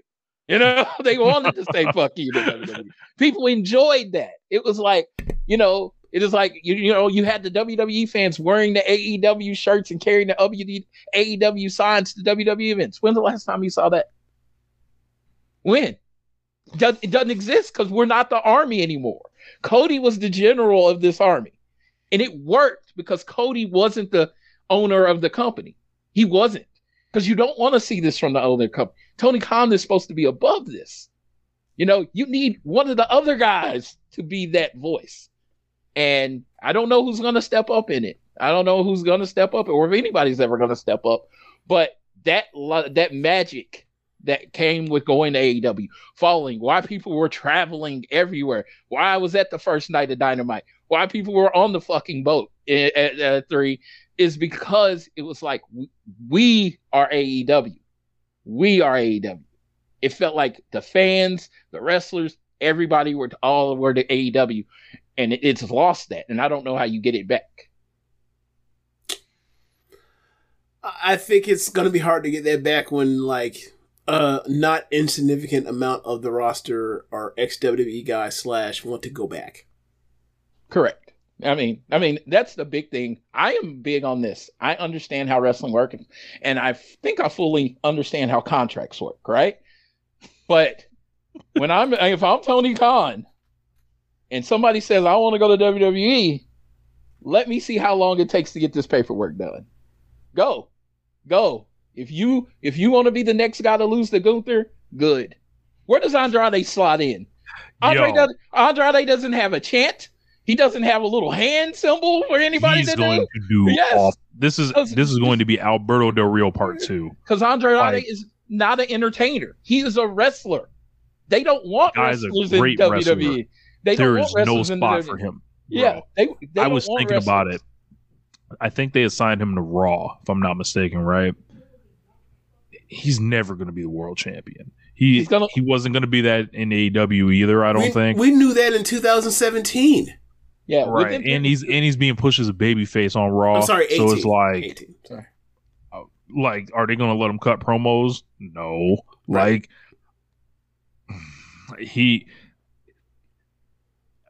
you know, his wife's over there. Yeah. No, different circumstances. Dude, his only career path is Charlotte getting back and he being like her valet. Because what is he gonna go back to NXT? He gonna go wrestle what's Trick. I don't even know the chair. Yeah, he's gonna wrestle Gang War. He gonna wrestle Ilya? You know, is he gonna lose to Santos? You know, because Santos stayed. You know what I mean? So it's like, oh, you know, Triple H is leaning towards Santos. And it's just like, I don't see his spot in the WWE. Because the people in the WWE that are really like LA Knights and all that stuff, it's about the entertainment value of your music. It's about what they can chant when you come out there. You know, so whatever. I'm like, man, I see his ceiling as losing to Gunther. And that's his ceiling. They're going to warm him up to get chopped by Gunther 100 times. They'll probably put on a great match. He's working a job where his significant other is also on the job. Like, he got different agendas than someone that I imagine the average person that's as talented as he is would. So, like, it is what it is. Like, WWE is not, like, always for people, like, the place where, like, I'm going to go and prove my worth. Sometimes it's, hey, time to get paid. Yeah. Time to just get a job where I can always have it in a steady pay and I can be on the road and do what I need to do and have the lifestyle I want to have. And it's so funny when he thought about leaving was after the C2, probably his hottest period in AEW. Right. He came out of the C2 probably hotter than any other wrestler coming out of the C2, even losing, showing that, hey, losing is not that bad, you know, if you do it right. And it was like, oh, okay, they've repositioned this man. They've shown the world he can wrestle again. Oh, I'm out. Later. I'm good. Yeah. I think there are positive signs, especially like the first 2 months. Like there's new agendas for the championship. Like I think people are really rallying around Swerve right now. I think they're into the idea of Swerve and Hangman, like this multi-week story.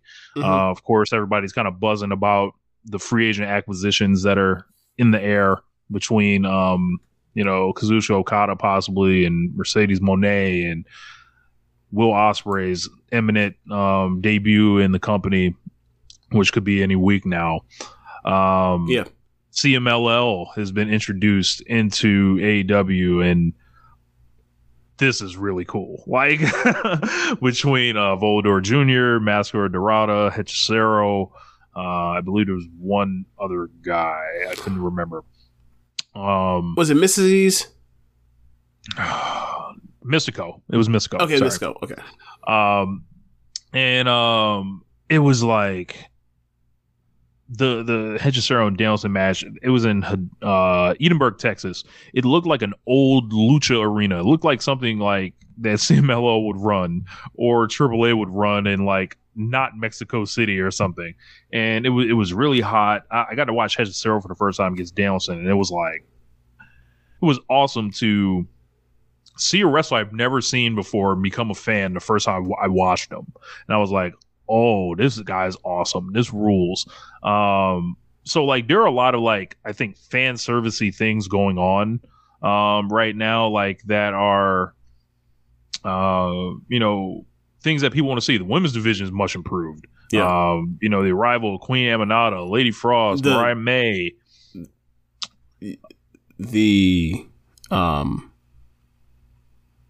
How do you say this? Deonna Purrazzo. Deonna Purrazzo. And also, like, as you mentioned, like, as you get these people on the screen, you have to take certain people off the screen. Yeah. Indeed. I'm waiting for Britt to come back. I've always. I wasn't even talking about Britt in a particular situation. I was thinking of someone that, like, I saw every fucking week on the show, and I was tired of it. The one, maybe a color is in her name. Yeah. Yes. No, I was just saying what I was excited about. I'm excited about Britt and hopefully Jamie Hayter coming back from injury. It seems like a focus on the women's division. This is the Thunder Rosa coming back into the fold as well. Yeah, and it's just like, and it just seems like a lot of people that can, that people know can wrestle are coming on, and it's like if you have good wrestlers, like it's easier to do good wrestling stuff. Yeah, it's just like I think Britt taking her time, was strategic, and also, I think it's Also, right? Like, I mean, storylines abound, right? Like we have, I mean, even the Julia Hart Scott Blue thing, that's a storyline. You got the Saraya and Angelo and Ruby thing going on of the deceit. Like Tony Storm is like fucking hilarious on commentary every single week. Like it's rounded into form. I feel like it's the best it's been since like maybe like peak Riho. And I'm waiting on Athena to get the call up. Come on, it's the I mean, like a lot of times the best women's wrestling from a week to week basis has been on their ROH site. She was the best women's wrestler in America last year. Yeah, the ROH site, and no one was watching the matches, and it's just like I literally thought she was going to go ahead and lose to Billy Starks. At the pay per view, and then you basically get called up, and it's just like at this point in time, it's like something gets long in the tooth, and it's like everybody knows she's great. It's like, when are you gonna go with it? But now with everybody coming back, she might be best in ROH. I think her and Nyla are about to feud in ROH right now. So yeah. And I didn't even mention the rankings are back. Yeah. Yeah, I was always a big fan of the rankings. Same. I did have to put out this disclaimer. It's just a storytelling device. It's one of the lines that me and Joe Lanza are like completely in the same, like, it's a storytelling device. At no point, like, or I have the rankings, like in any sport, been like, oh, one's gonna wrestle two or play football against two, and it's just like Florida State is your biggest example of the rankings always not meaning. I've covered that on the show enough. Yeah, well, I'm just saying that rankings always not making sense. You know what I mean? They don't always make sense. It's wrestling. It's a rankings based on a TV show. So honestly, take it with use it what it's for, entertainment purposes only. It's not gospel. It's not the Bible. It's just a guide to decide who's wrestling next. I think it's go ahead. I like people like the meltdowns over this is just like I don't understand it. Like it's like, do you want this company to do different things or not? Well, my thing is I haven't heard anybody give me a good reason why they dislike it. Because every reason I've heard why they dislike it, I'm like, oh, you're not getting like the positives of this, and the things you think are negative aren't actually negatives. It's only negatives if you have an incompetent booker. Like if you book well, I can make a power ranking of all the wrestlers, and we all do anyway. That's how we know when people's titles have title shots come in, because people build momentum via wins and losses and winning big matches like all the time. And all that is basically like a little scoreboard to tell you this person is headed towards the title shot. This person looks like they could potentially get it, and then they have a setback, and that knocks them off. Right? Like that's the reason why like Jon Moxley is 3 on the thing instead of like number 1. Yeah. And I think also something that goes on with that is it encourages you to put different people out on the show. Like if there are going to be people that are doing falls, you're going to start seeing like Christopher Daniels, Dustin Rhodes, Jeff Hardy, Rob Van Dam coming out. Swords beat a couple of these guys. Mm-hmm. And like you're going to see less Sky Blue just getting ran out there every week and losing like 6 weeks in a row. Right. You're going to see less of that because it's going to blow her up in the rankings, and they're not going to do that. Like, this is like way better, like for the promotion. And it has us talking about it, which is what it's supposed to do. Right. Rankings in all sports is for you to have discussions and talk about it. It's like in UFC, they use the rankings they brought out the rankings. Why? So they could sell Fight Night. So they could say this is 2 versus 7 instead of this random guy versus this random guy. This is how you build it. Swerve and the Hangman is a big match, but it's even bigger match because it's 1 versus 2, and more than likely the person is going to Revolution. It's like we went from being just another match on Dynamite to being a pay-per-view level match on Dynamite. See now, like maybe we're all preaching amongst the choir because like all 3 of us, big sports fans. Yeah, we grew up with this.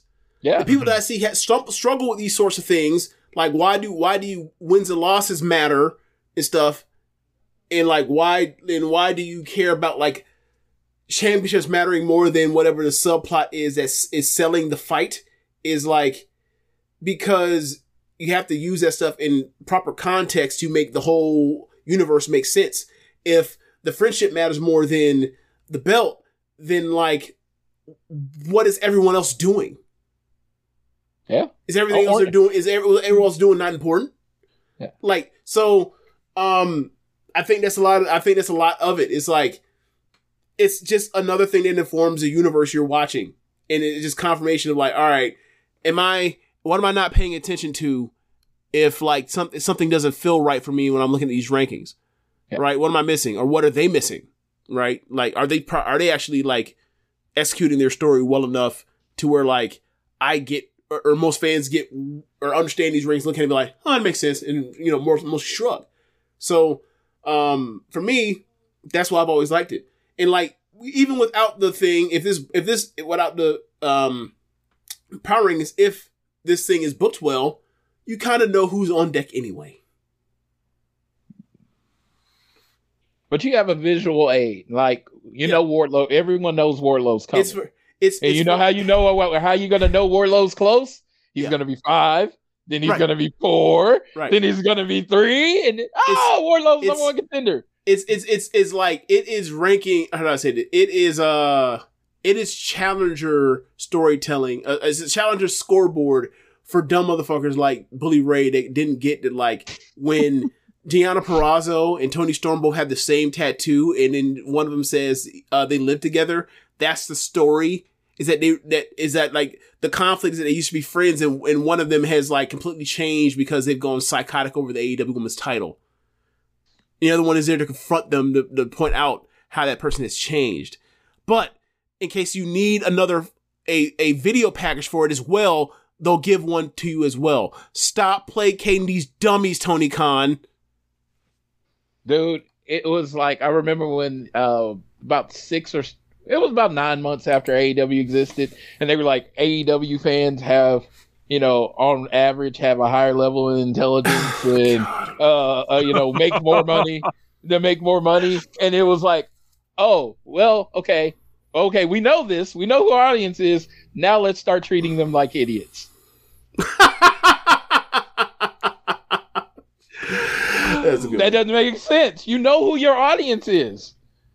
You're like the PG people, they got Mondays and Fridays.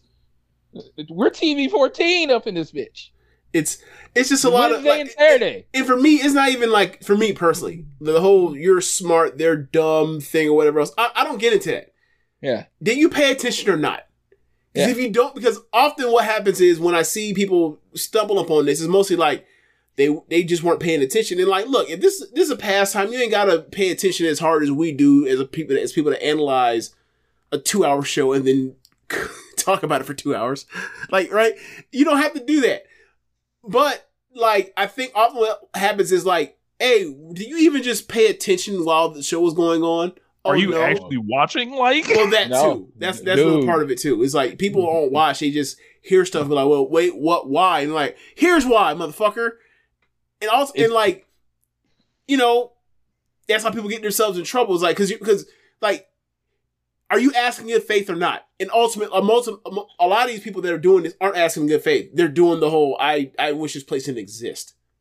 Dude, I used to engage in Twitter a little bit. And this is why I quit engaging, because I realized that a lot of people that were complaining about stuff didn't watch the show. They watched the clip and they broke down the clip and like, this clip doesn't make sense. And I'm like, well, there was a session before then. There was a session after that. The announcers explained what was going on. And I'm just like, I'm not going to fight you because first of all, I don't punch down. Second of all, there is no reason to engage with somebody that wasn't going to like it no matter what. Like, if you come in, I remember, last year, this dude messaged me and said, Jungle Boy turning heel. And I hope he's listening to this because my friends sometimes listen to stuff I'm on. And he said, Jungle Boy turning heel was finger poke of doom bad. That's what he said. And I was like, why? He was like, he was so hot as a face. And I was like, okay, when's the last time you watched the program? And he was like, well, and he said like 8 months before. I was like, dude, after this Ford thing, the crowd completely turned on that man. And turning him heel just made sense. This is a refresh. And then he was like, oh, I didn't know all that. I was like, what the fuck are you commenting for? If you don't watch the show, how can you complain about the show? It's like, well, I didn't understand it. So that's why I don't engage. I scroll down Twitter and see so much stupid shit that I just keep scrolling by because I'm going to listen to this show where like I said, if I'm going to listen to someone, I'm going to have to at least believe you're as smart or smarter than me. Other than that, I'm just going to fucking ignore you. I don't care if you DM me. I'll just scroll past your DM because this shit is stupid. So when I listen to the show, I'm listening to Rich. I'm listening to James. Like, dude, I learned something when I listen to Rich and James. I'm watching the Voices of Wrestling, the flagship. I learned something when I listen to Joe and Rich. I don't learn shit from Twitter, except people are way dumber than I ever gave them credit for being. It's not a bug. It's a feature of the app. Like you see stuff in your timeline that makes you want to like start immediately typing "you fucking moron." And like for me, like I tend to, I don't tweet much, but like there are certain times when it's like I see something that's like, this is so dumb. Eric Bischoff just said, why is the TNT title being defended on TBS? And I'm like, oh, you booked WCW. Let me see if the U.S. title has ever been defended in Japan. Oh, Kensei Sasaki beat Sting in Sumo Hall. Hey, you don't self-awareness, huh? Oh, okay. I one thing I give credit to on Eric Bischoff. I'm not a fan of his at all, except his WCW run. Please say that man knows. This man knows his audience. You respect the group. Yeah, he gets on there. He gets on Twitter and reads the dumbest takes, and then he goes and placates to them on the show and tells them why they're not that dumb. He's like, "Oh, I know you think you're stupid, but you're really not that stupid." And it's like, "Oh, so now I'm smart." No, he's just telling you you're not that stupid. You're not smart. An example, content, motherfucker. So it's just like, no, it's just like, he's just like, when he says he knows people come on him to see him run down AEW, say flippy shit. The guy that basically invented the Cruiserweight division, which started the flippy shit, is complaining about flippy shit. It's too flippy. It's too, what? Too much. 25 years ago, when in 96, when Rey Mysterio was out here, doing all kinds of crazy things with knees that would soon, spontaneously combust. Like, that was just when the flipping was just right. But this flipping right now in 2024, it's too flippy. It's too flippy. Motherfuckers is Goldilocks. The white man's ice is colder. You did the same ending for your show for 83 weeks, and somehow you were this creative genius. Yep. It was the same ending. I enjoyed in the main event. NWO runs out. Yeah, I enjoyed that shit. Don't get me wrong. I'm not talking like I didn't enjoy that shit. I was also less intelligent then because I was like a teenager, but I enjoyed. Your brain was still developing. Yeah, you know what? Perfect example. I don't know if you've ever watched the 80s He-Man. Dude, He-Man was my dude. He-Man was my dude growing up. By the power of Grayskull? Yeah. So that was a cartoon that was a cartoon that like exists only because of the toy line, right? Yeah. Yeah. Okay. It was okay. Yeah, it was my shit. 29, it came on streaming and I watched this. And I watched one episode and the dialogue in it, and I was like, was I mentally handicapped? Because I don't know why I enjoyed this shit. And it's just like, yes, I go back and I did this. I was watching all the Nitros that came around my birthday. I was in there. I was bored, so I gave myself a little project. And I was watching it, and I was like, it was unwatchable. I did not want to watch this. And I was like, and in my life, when back then, oh God, Floyd, glued to it for 3 hours. This is the greatest television anybody has ever put on live. But I grew up. I started listening to One Nation Radio. I started listening to Voices of Wrestling. I started listening to Keep It Strong Style. And guess what? My taste went up. I have evolved. So you can evolve or get moved around. Now. Yeah, I'm not saying you can either evolve or you can just be dumb. Like it's like I know there's this computer, but I'm gonna still be on the typewriter. This is just feels better under my fingers. What the fuck are you thinking? I still got the rotary phone. That's what fucking Eric Bischoff is. He's sitting there with his rotary phone saying, "Oh yeah, this is way better than a cell phone." Nigga, what the fuck are you doing? What are you thinking? Okay. Shit. I don't get angry very much. Floyd, have you ever had to bring that 9 around on the rotary phone? Yes. They're like, we dial 911, the person dies before you get the 3 digits in.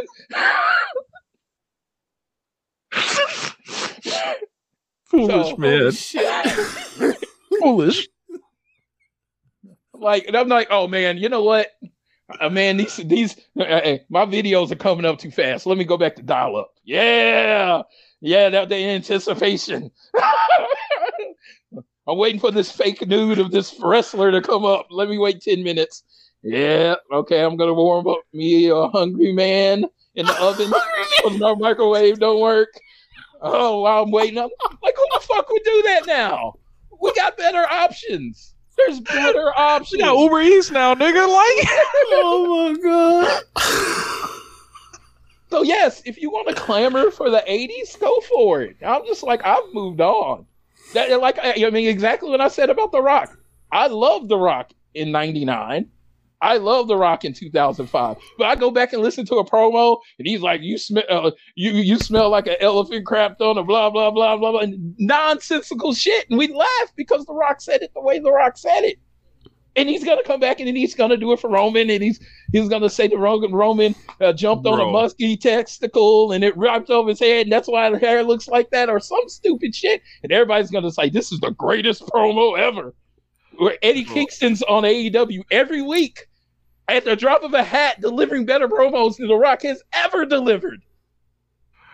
Bro, imagine a serious Rock promo, like. He cuts some from time to time, like the one when he right before he basically cut his own version of a Hard Times promo at Royal Rumble 2013. That was a great promo. That shit still felt like a full like gimmick performance. Like that man was acting like he was a preacher. Like, put your hand on the screen, like reach out and touch the Rock's hand. Hey, Rich. So was Dusty Rhodes. Yes. Again, I mean, you got to find the people that speak to your time. You got to put on a wrestling show to speak to your time. You have to put on a wrestling show that heels and faces line up with the values of 2024. Mm-hmm. You can't compare it to what the values of 1999 was. Jerry Springer was a fucking hit in 99. That shit wouldn't last 2 episodes. Now we get canceled after the first episode. That's true, because they did quickly get rid of Power Slap. Yeah. So it's just like, unfortunate. You have to, what is your audience now? Who is your audience now? And I thought for a long time, Tony Khan had his finger on it, and some different people came in. And, you know, some people gained power, and they took him away from what the original idea. Dude, it felt like, I even said it, what's the wrestling game you like, Rich? Fire Pro. Fire Pro. It felt like this billionaire is basically playing Fire Pro Wrestling every week. And this is amazing. You know what I mean? This is amazing. It's like Dynamite was his Twitch stream, and he had real people acting out this, and this shit is amazing. This is the pro wrestling. Nick Jackson, let's go. Yeah. This is the pro wrestling I've been waiting my whole life for. You know, it's back. And then he's like, "Oh, okay, we should be more like WWE." Why? They already have WWE. Right. If they like WWE, they're going to be watching WWE. Why would you want the alternative version of WWE? Yeah, and it's exactly like WWE. I'm with you. I quite prefer it when it was like Wednesday night Mark or it was Wednesday night Mark Hitchcock's memorial. Super show every single week. Like, wait, Ishii's wrestling who? Yeah, I didn't even know he was in town. Saturday. Look at All In. Him in to fight Orange Cassidy. Love it. Look at All In. You know, you think about how the matches were and the people that you can actually still talk about that were on the show. It was like one match was like, I'm a real heavyweight, so I'm going to fight the best heavyweight in the world to prove that I'm a heavyweight. Yeah. And it was like, and everybody was like, oh my God, what's going to happen? Because, you know, it was like, this matchup shouldn't be happening. And why is it happening? And it was fresh, and there was a fresh take on it. It was presented freshly. And it's just like, don't start presenting shit that we've already seen before. Like the devil thing. It was like, I was into it when I was like, okay, it could be CM Punk. That was my thing.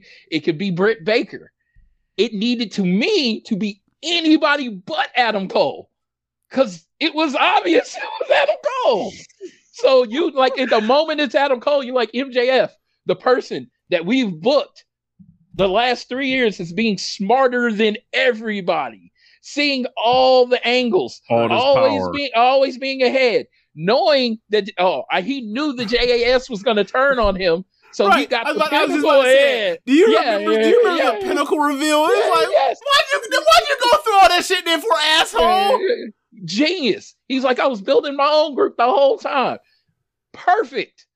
Then you're like, oh, he's an idiot that started believing Adam Cole when every person in the world knew that the devil was Adam Cole. And that's okay. It didn't make Adam you. Cole is just as dumb because that man like lost the title and then he decided to get his revenge on MJF by like giving the title to someone else that ain't him. Goddamn dummy. And also team up with another motherfucker that hates MJF and also wants the AEW World Title in Wardlow.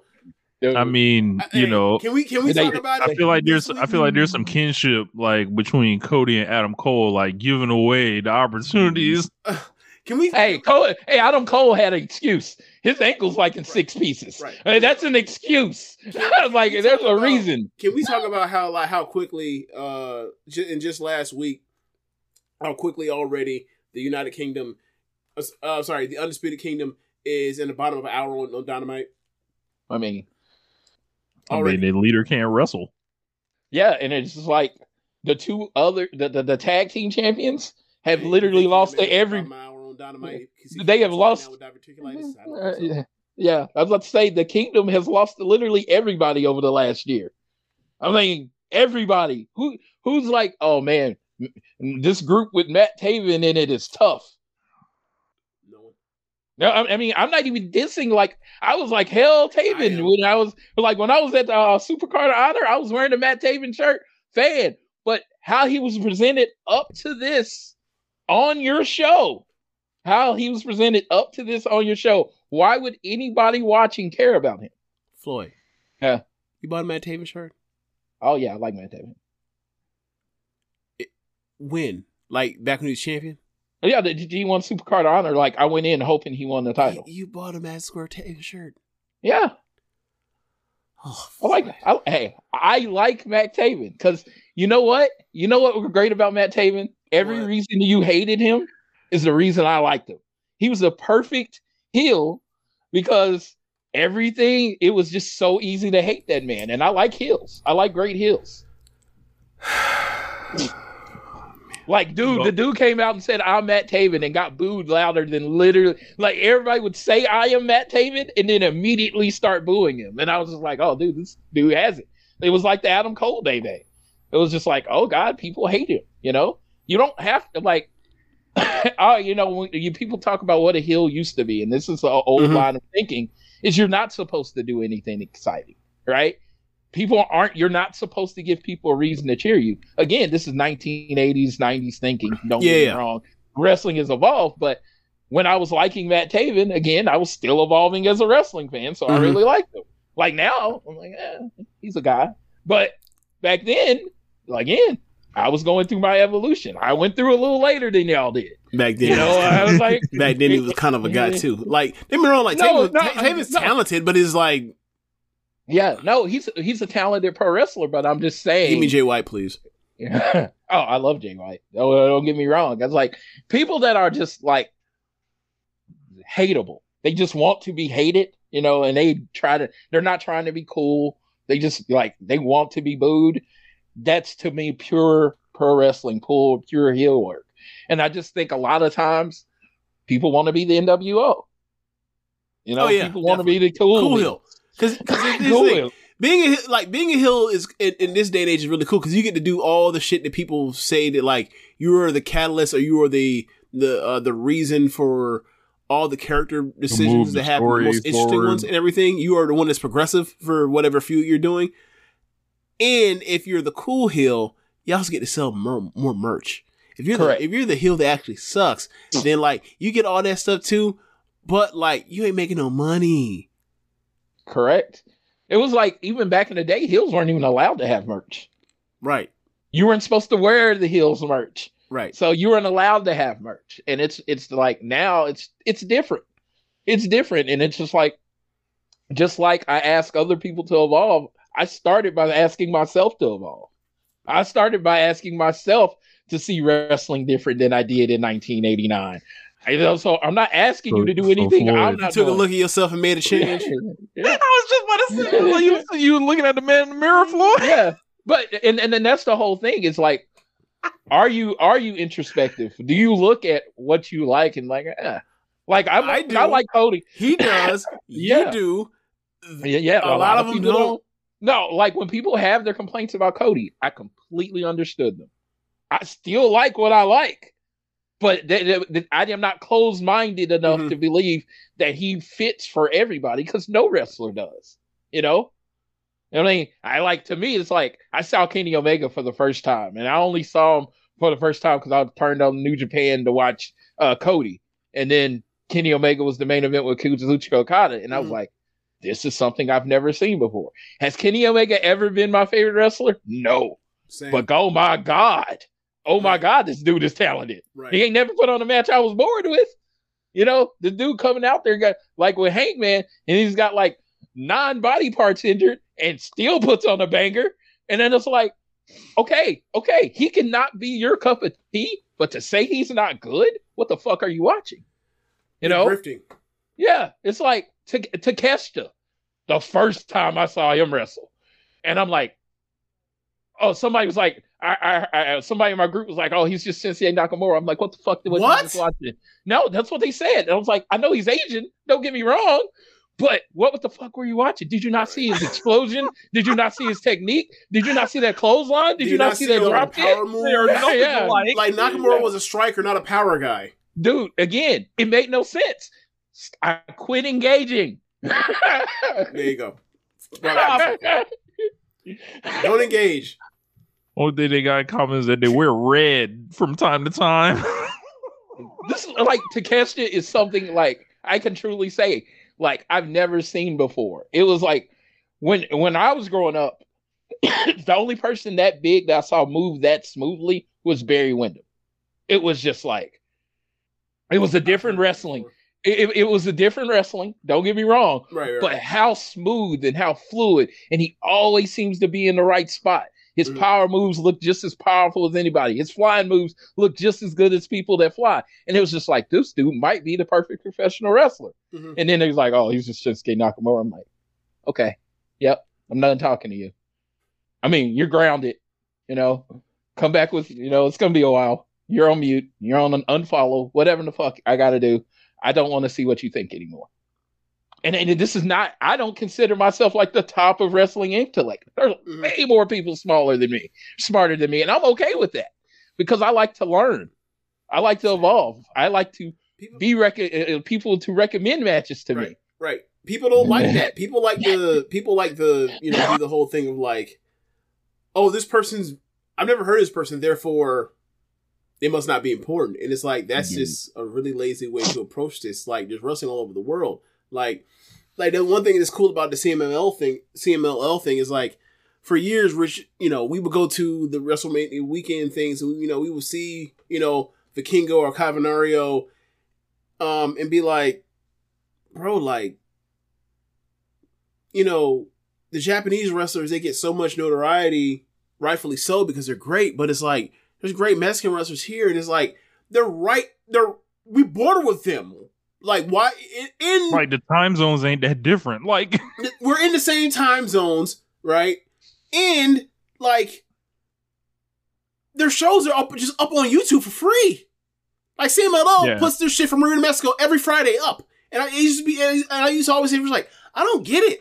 Like, I don't get why I remember, like, this is like 2019 when I first got into Joshi, and Josh was like, yeah, man, Stardom's more popular to U.S. fans than CMLL. I was like, I do know that, but like, I never really thought about it. But like, but now that I'm thinking about it, doesn't it just seem weird to y'all?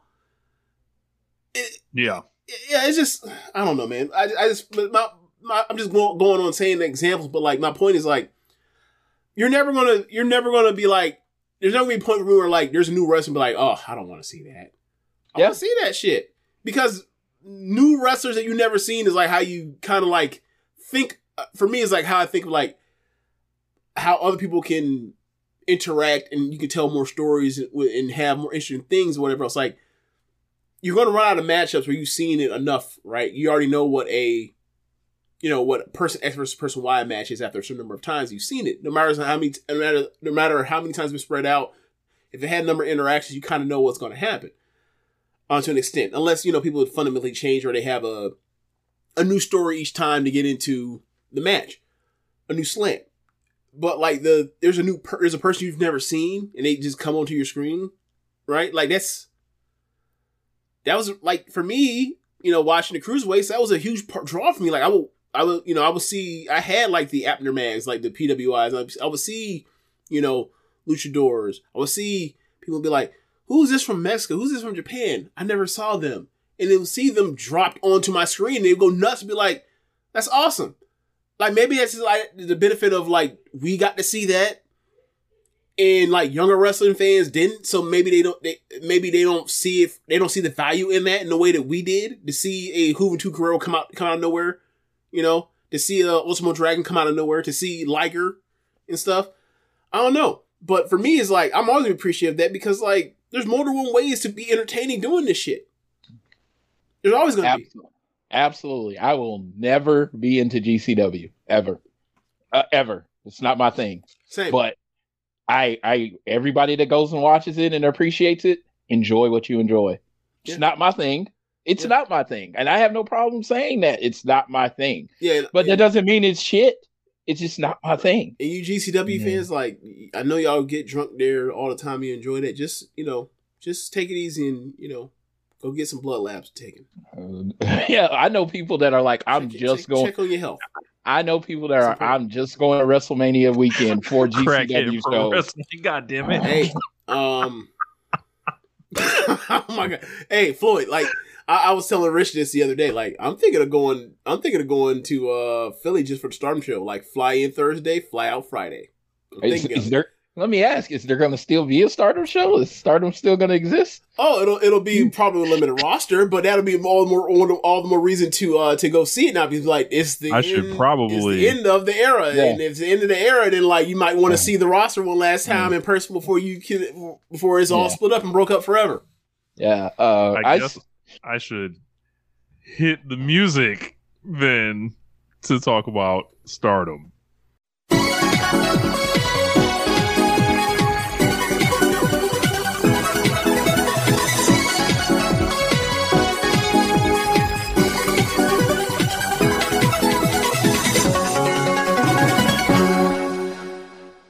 Stardom. Okay, first things first.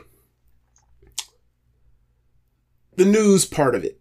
After Stardom's 13th anniversary show on Sunday, the next day, the following day on Monday,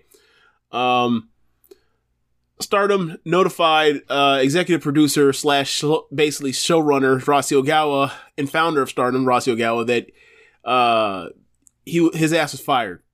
He's gone. Service is no longer needed. Yeah. Future endeavored.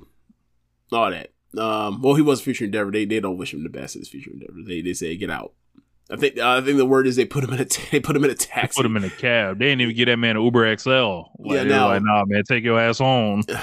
Yeah. So that is true. And I think in Tokyo Sports they said they put him in a taxi. Now I'm not sure if they were actually back from Osaka. Osaka, you got to keep in mind, like that's in the middle of the country, and Tokyo is on the eastern. Is on the eastern drive. Country. Yeah, they might. Yeah, they were like, hey, you leave and like you find the bullet train back to Tokyo on your own. But yeah,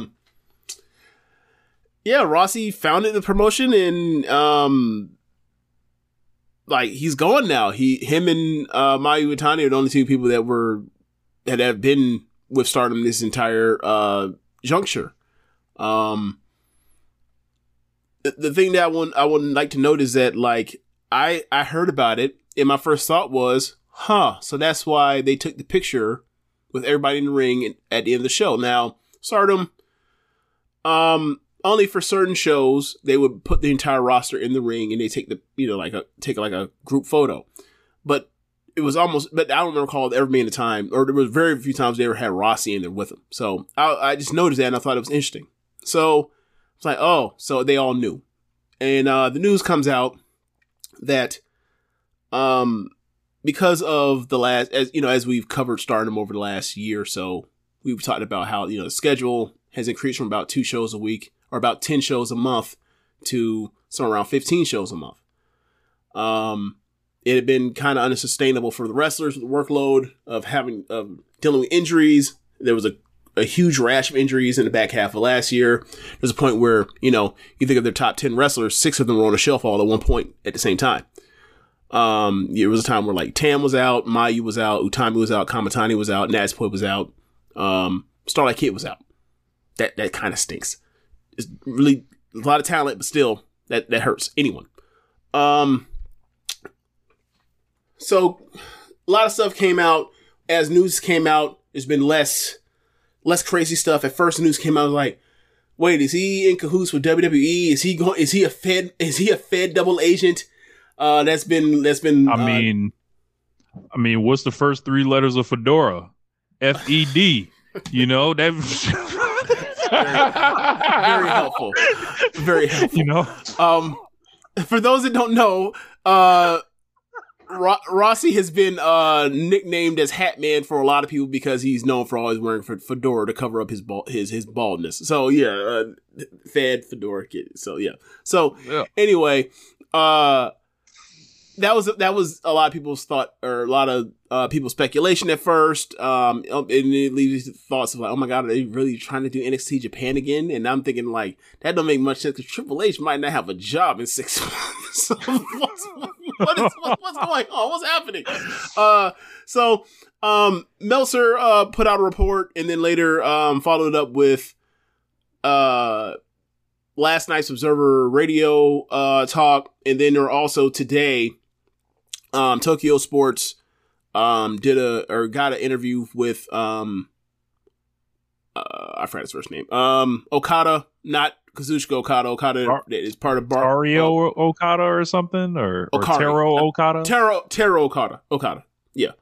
Toru Okada, and he has been more or less in charge of the Bushiroad side of management for Stardom. I believe I think he's the president of Bushiroad Fight, which owns Stardom.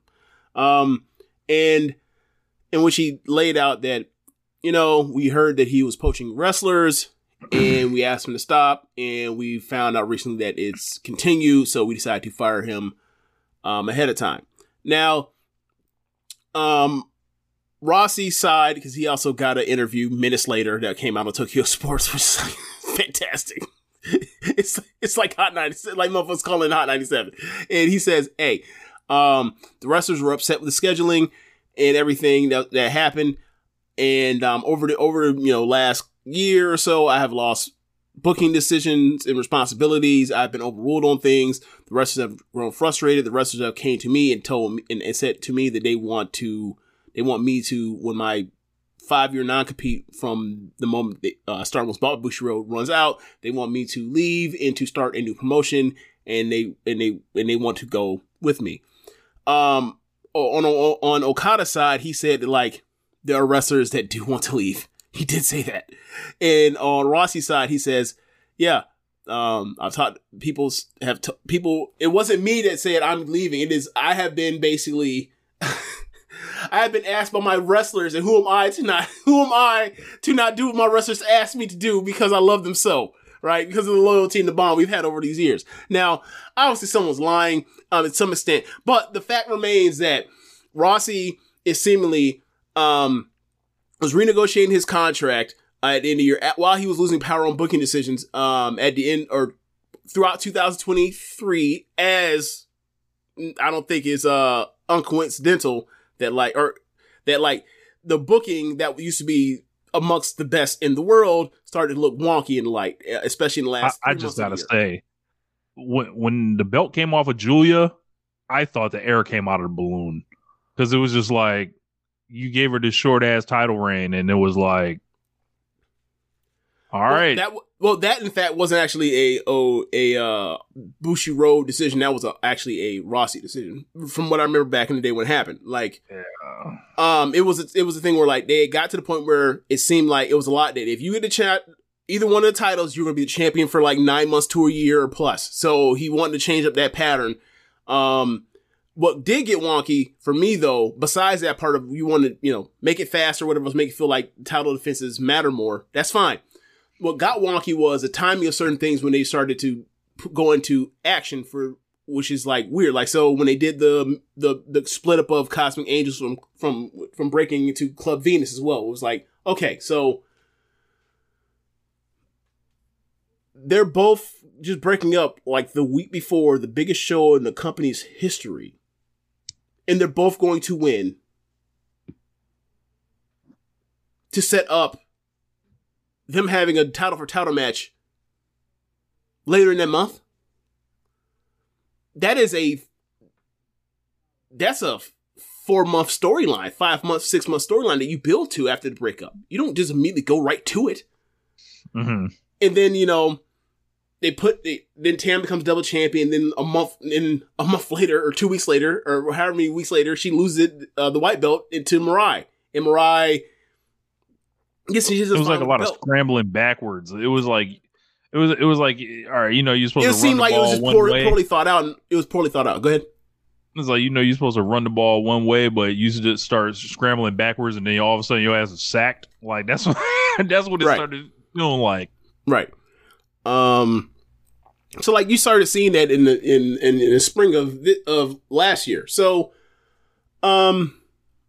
moving back to the Rossy being out, he says that they were negotiating a new contract for him. He tells them in November that I think I want out. And this goes along with his story that like the wrestlers have been frustrated. They want him to leave. They want him to leave and start something else so that they can do what they were kind of doing or do things without like the corporate supervision of Bushiroad or the stifling creatively of Bushiroad. So, his contract was to end in March, I believe. And this show was on the 4th of February. They fired his ass before the contract runs out. So, and Meltzer, reported that like, that Bushiroad did come to some of the wrestlers that they thought were with him and in lockstep with him and threatened some type of legal action, was scared some of them. But most of the wrestlers' contracts end in March this year.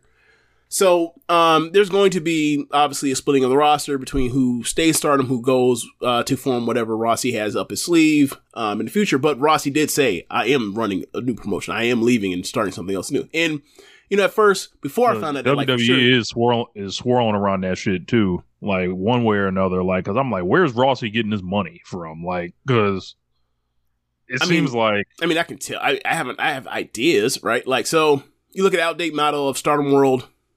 You look at the comparisons that people often make of Tokyo Pro. Their complaints is like, well, Tokyo Pro, they're a smaller company. They just put their shit right up immediately. It's aired live, whatever else. Even while their domestic gate is like yearly a quarter of what Stardom does. Those are complaints. Well, Cyberation is bigger than Bushiroad. We've known that for years, but we've always wondered like, why in the world is like Tokyo Pro so conservative? It doesn't like push forward with trying to, make their stars feel bigger. Try to grow this thing in a way to like, in an aggressive way. So you see that they also had another women's promotion called Gambari. Gambari has recently been either transferred off or shut down. I can't remember which one. Yeah, Gambar got they went independent. I did say Gambari. It's Gambari. Yeah, you're right. So you gotta remember, like, Prominence got when they first broke out from Ice Ribbon, they got distribution on Wrestle Universe. I don't find it too crazy. I wouldn't find it too crazy if whatever Rossy has up his sleeve ends up on Wrestle Universe. Like, if I were them, that's what I would go after. But we'll see. But that's regular speculation. So can we finally get Aja Khan to make her Stardom debut now? Possibly. In a battle royal situation, and not like she can do much. Possibly. Fuck that unit leader, strap her up. Unit leader. So, it's gonna be interesting to see what the fallout is from this, because obviously, the only two people for sure we know are not staying or is leaving. We know almost for sure Julie is leaving. Julie also, while this is all happening over the months, was the person most vocal about Like, why is Rossy seemingly losing power struggles? Why has Bushi Rhodes like corporate like taking over this stuff? So that's, you know, there was word that like she hasn't hired an agent for her, you know, possible free agency between the bidding war between potentially AEW and Stardom. So that leaves you to think like, hey, her agent is Rossy. Could be Rossy, or not, isn't Rossy, but like maybe, you know, she's already decided on what she's going to do and is going to be leaving Rossy, whatever, out the door. But we know that Julia's not staying at Stardom. We know that Mayu is staying at Stardom because she has a long-term deal, or not a long-term deal, but like a deal that keeps her in place because of the movie that's coming out in May that's on her life, her biopic. So, at least everybody else up for decisions. This is an exodus. Like this is gonna look just like hey, this man. There's gonna be some Masawa shit. But hey, who you with? You know, and there's gonna be spots for people that want to stay. I wonder who will want to stay. Because I got a feeling like because of the exposure and the money.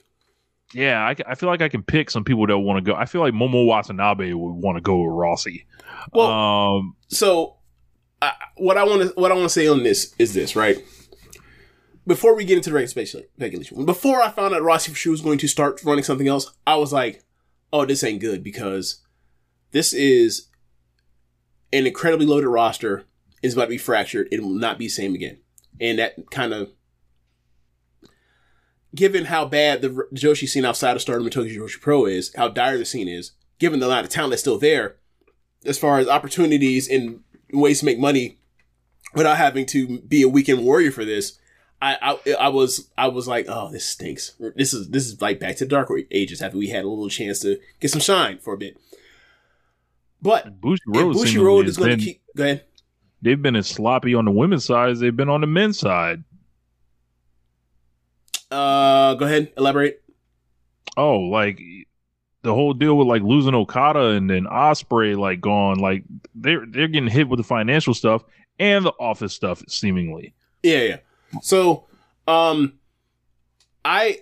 opinion on this, now that I know Rossy for sure is going to run again, and given that where he started with Stardom, given that like he has proof of concept, in a major way again, I am cautiously optimistic of the outcome of this for the scene, right? Like Stardom's not going to be, probably not going to be Stardom again, as far as like, yeah, they can go into Yokohama Arena and they're going to put, 6,000 people in the building.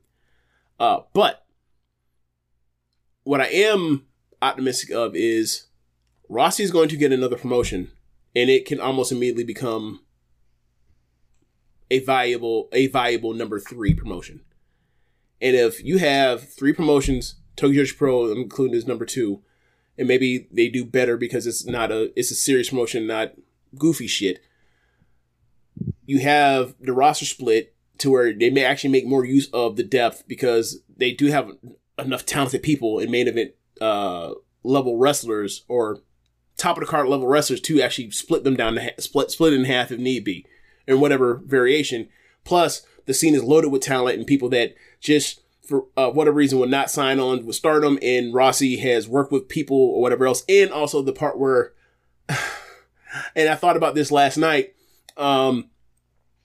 When Stardom was doing the New Blood shows, basically the Young Girl Showcase, where they were bringing in people from all over the scene that were less than 3 years of experience to wrestle on these shows and get showcase matches in spots that they otherwise wouldn't have. Otherwise, just getting young girl duty, young lioness duty. I thought like, oh, this is like, this is Rossy's way to have a pipeline to young talent without having to train wrestlers himself, without having to have people trained wrestle on his own dime. Well, in retrospect, it could have just been, I've wanted out of here for 2 years. And I'm going to make Bushi Road feel this way. But ultimately, like when I leave, all the people's connections are with me. All the young people are with me. So I have a head start. I have an inside track with all these people. And Bushi Road is not still going to be a year or two off on wanting some of these people anyway. So like people like Tomoka and her sister, for example, right? probably in a spot. They can only fit her in to have stuff with Shuri here and there. But like on this new thing, Simone can get a spot. If you know, depending on if she wants to do it or whatever else. You get my point. But like, there's a bunch of talent all throughout the scene, left and right. There always has been. And if there are, the one thing that I didn't like about Stardom when they were more or less monopolizing the scene, if you will, from a talent standpoint, was that like there are so many talented people, and when you know Tokyo Pro is they're a fun promotion, they're a goofy sports entertainment type promotion. There's not a second one where it's like we can really have kick-ass wrestling matches and it can draw people in. And like seeing someone like Unagi's success as a freelancer where she could run her own produced show, Cork and Hall. What do you think Rossy can do with proof of concept, another backer, and also whatever percentage of the roster that he can get of the Stardom roster that were bigger stars than Unagi was? This could actually mean like we get more people in the scene doing what they want to do. So I'm looking at it cautiously optimistic in a way that like when I first heard news, I was like, oh, this is all over. Like, no, this might actually be for the best. So, and also like with the, you know, people leaving out of Stardom to go with Rossy, they're going to have to hire more people and bring more people in too. So that ultimately the people that thought opportunities, you know, like Amaya Yuki that thought like Julia's there, I don't want a job for her, don't want to do nothing. If she goes with Rossy, boom, I can finally get my big Maya versus Maya match, right? Just speculating, but so what do you think about it, Rich? Now that I've laid out like kind of where it is now, what are you thinking about it? I think a lot of this stuff is backroom deals, politics, and like shit falling apart a lot sooner than we thought. Yeah. And then it was like, it makes 2023 illuminate a little bit more for me. And I, you know, seeing, you know, the long-term arc that I'm in it for is like Starlight Kid and Nazumi. I don't know how that's going to pay off, if that's going to pay off at all anymore. Kind of sad about that. You know, I was looking forward to seeing, you know, Saya Kamatani, like where she goes, Shuri, like how she, you know, if she wraps it up or whatever. I don't think she's retiring, but I feel like they're, you know, like WWE's involved somewhere in this. Obviously Dave was sitting on that story for a long time, working on it, and Paul Levesque was aware of all this, but somehow had not read the lawsuit. Yeah, you know, look, you got to be on top of things 6,000 miles away. Yeah, you know, in the building, nah, not so much. Yeah, but it's just a reminder. It's just a reminder that it's like, yo, none of this shit is guaranteed. None of this shit is like set in stone. Kind of like I was talking about earlier, and then like the whole thing with I saw Tony Khan like going at Rossy and shit. I thought it was funny. I was going to ask James about that. I thought, you know, it seemed like the Civil War was coming to light a little bit for me. I was always kind of confused about this thing, but I mean, if I wonder what he was told, like what made him jump off the you know, aim fire, not ready, aim fire, just aim fire. You want my guess? Yeah.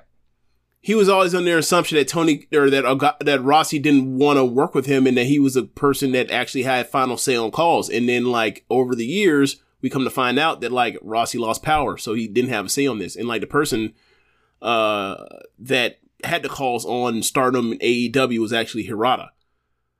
And for some reason, Rocky and Tony Khan did not know that. Because that didn't come out until after Tony Khan tweeted that stuff. Yeah. So he might have been working on the assumption like this dude, like outside of taking in Megan Bayne, has not wanted to work with me since like B. Priestley. What is going on?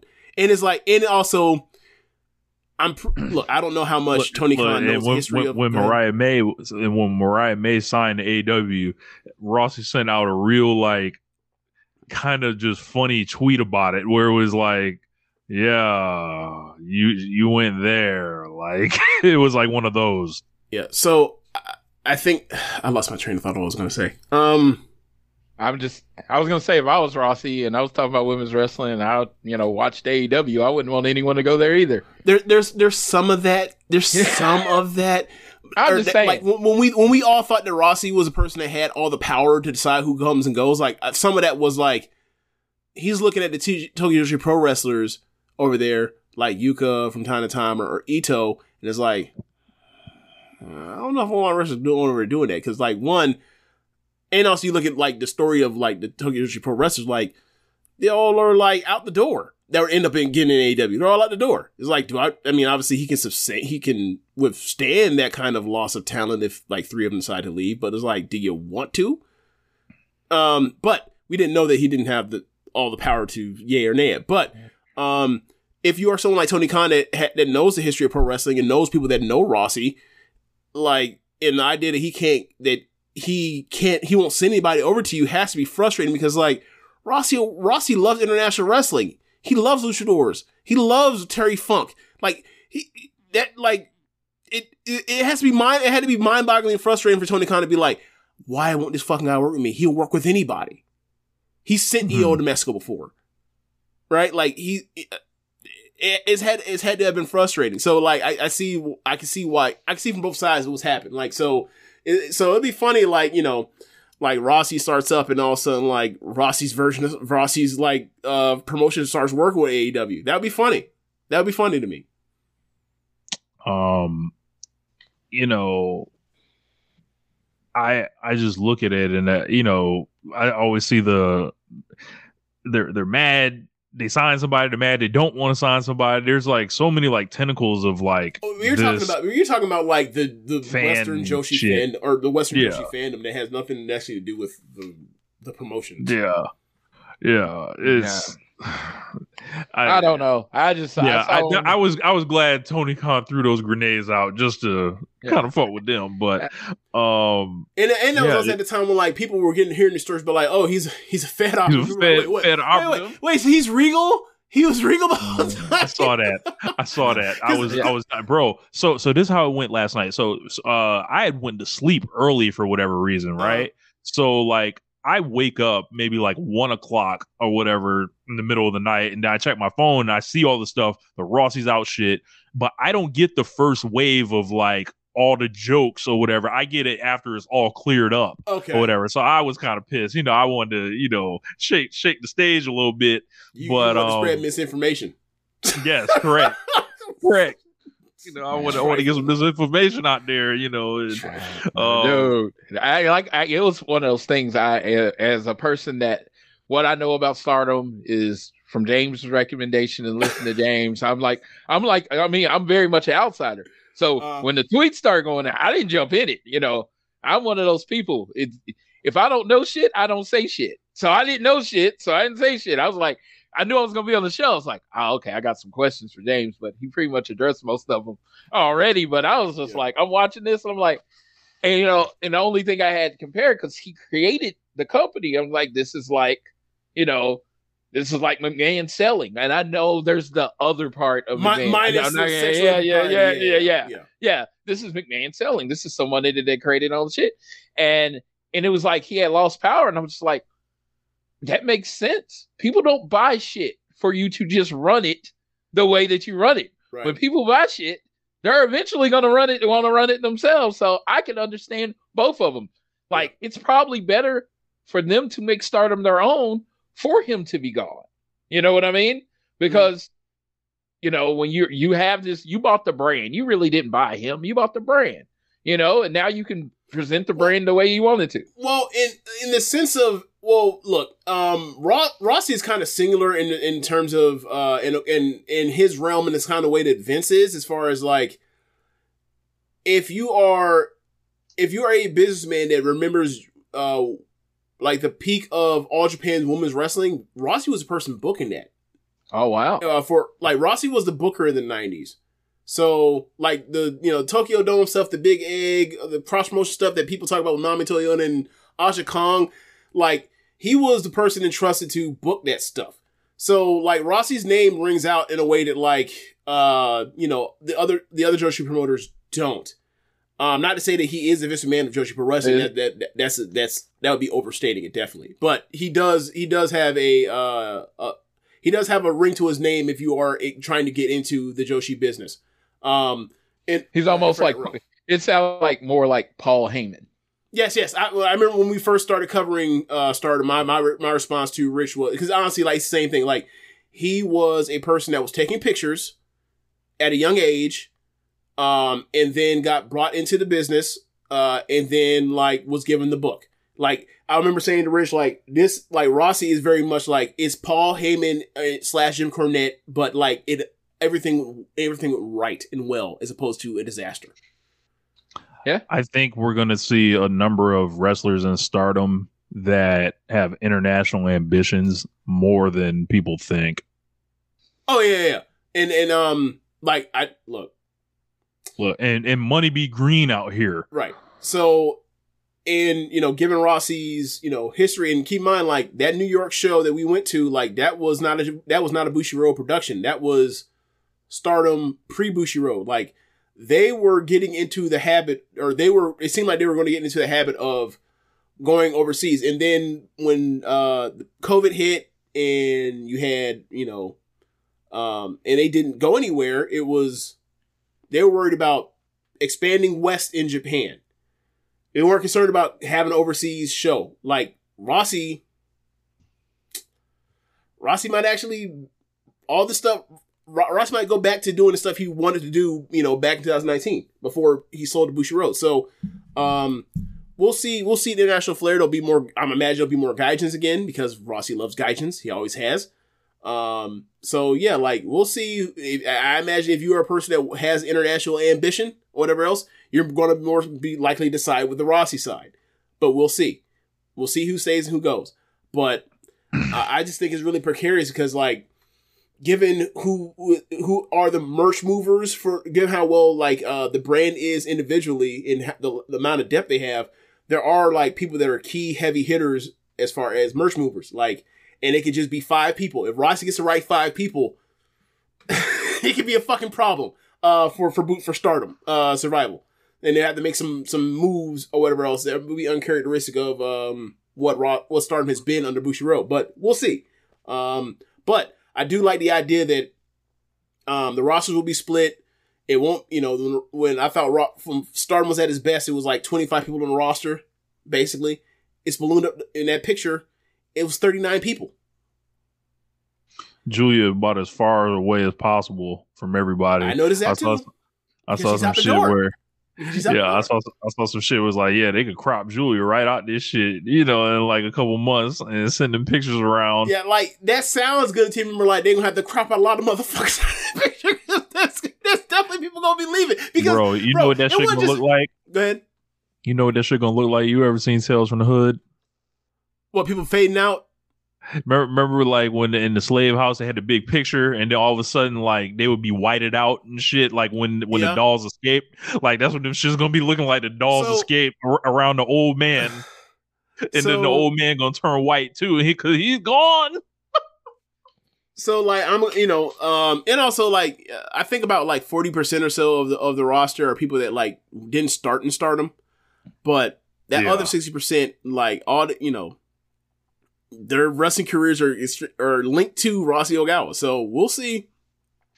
Like, when you look at, like, the factions, it's always not been interesting, but, like, it's been noticeable. It's like Stars full of Stardomers, Queen's Quest full of Stardomers, Oedo Tai full of Stardomers, True Bloods. So, like, we'll see what these factions and the roster breakdowns looks like over the next year or so. Like, I know that they said most of the contracts run out in March, but, like, they still have the Yokohama Buntai show to do, like, their version of All-Star Grand Queendom or whatever else, like that big show they did last April.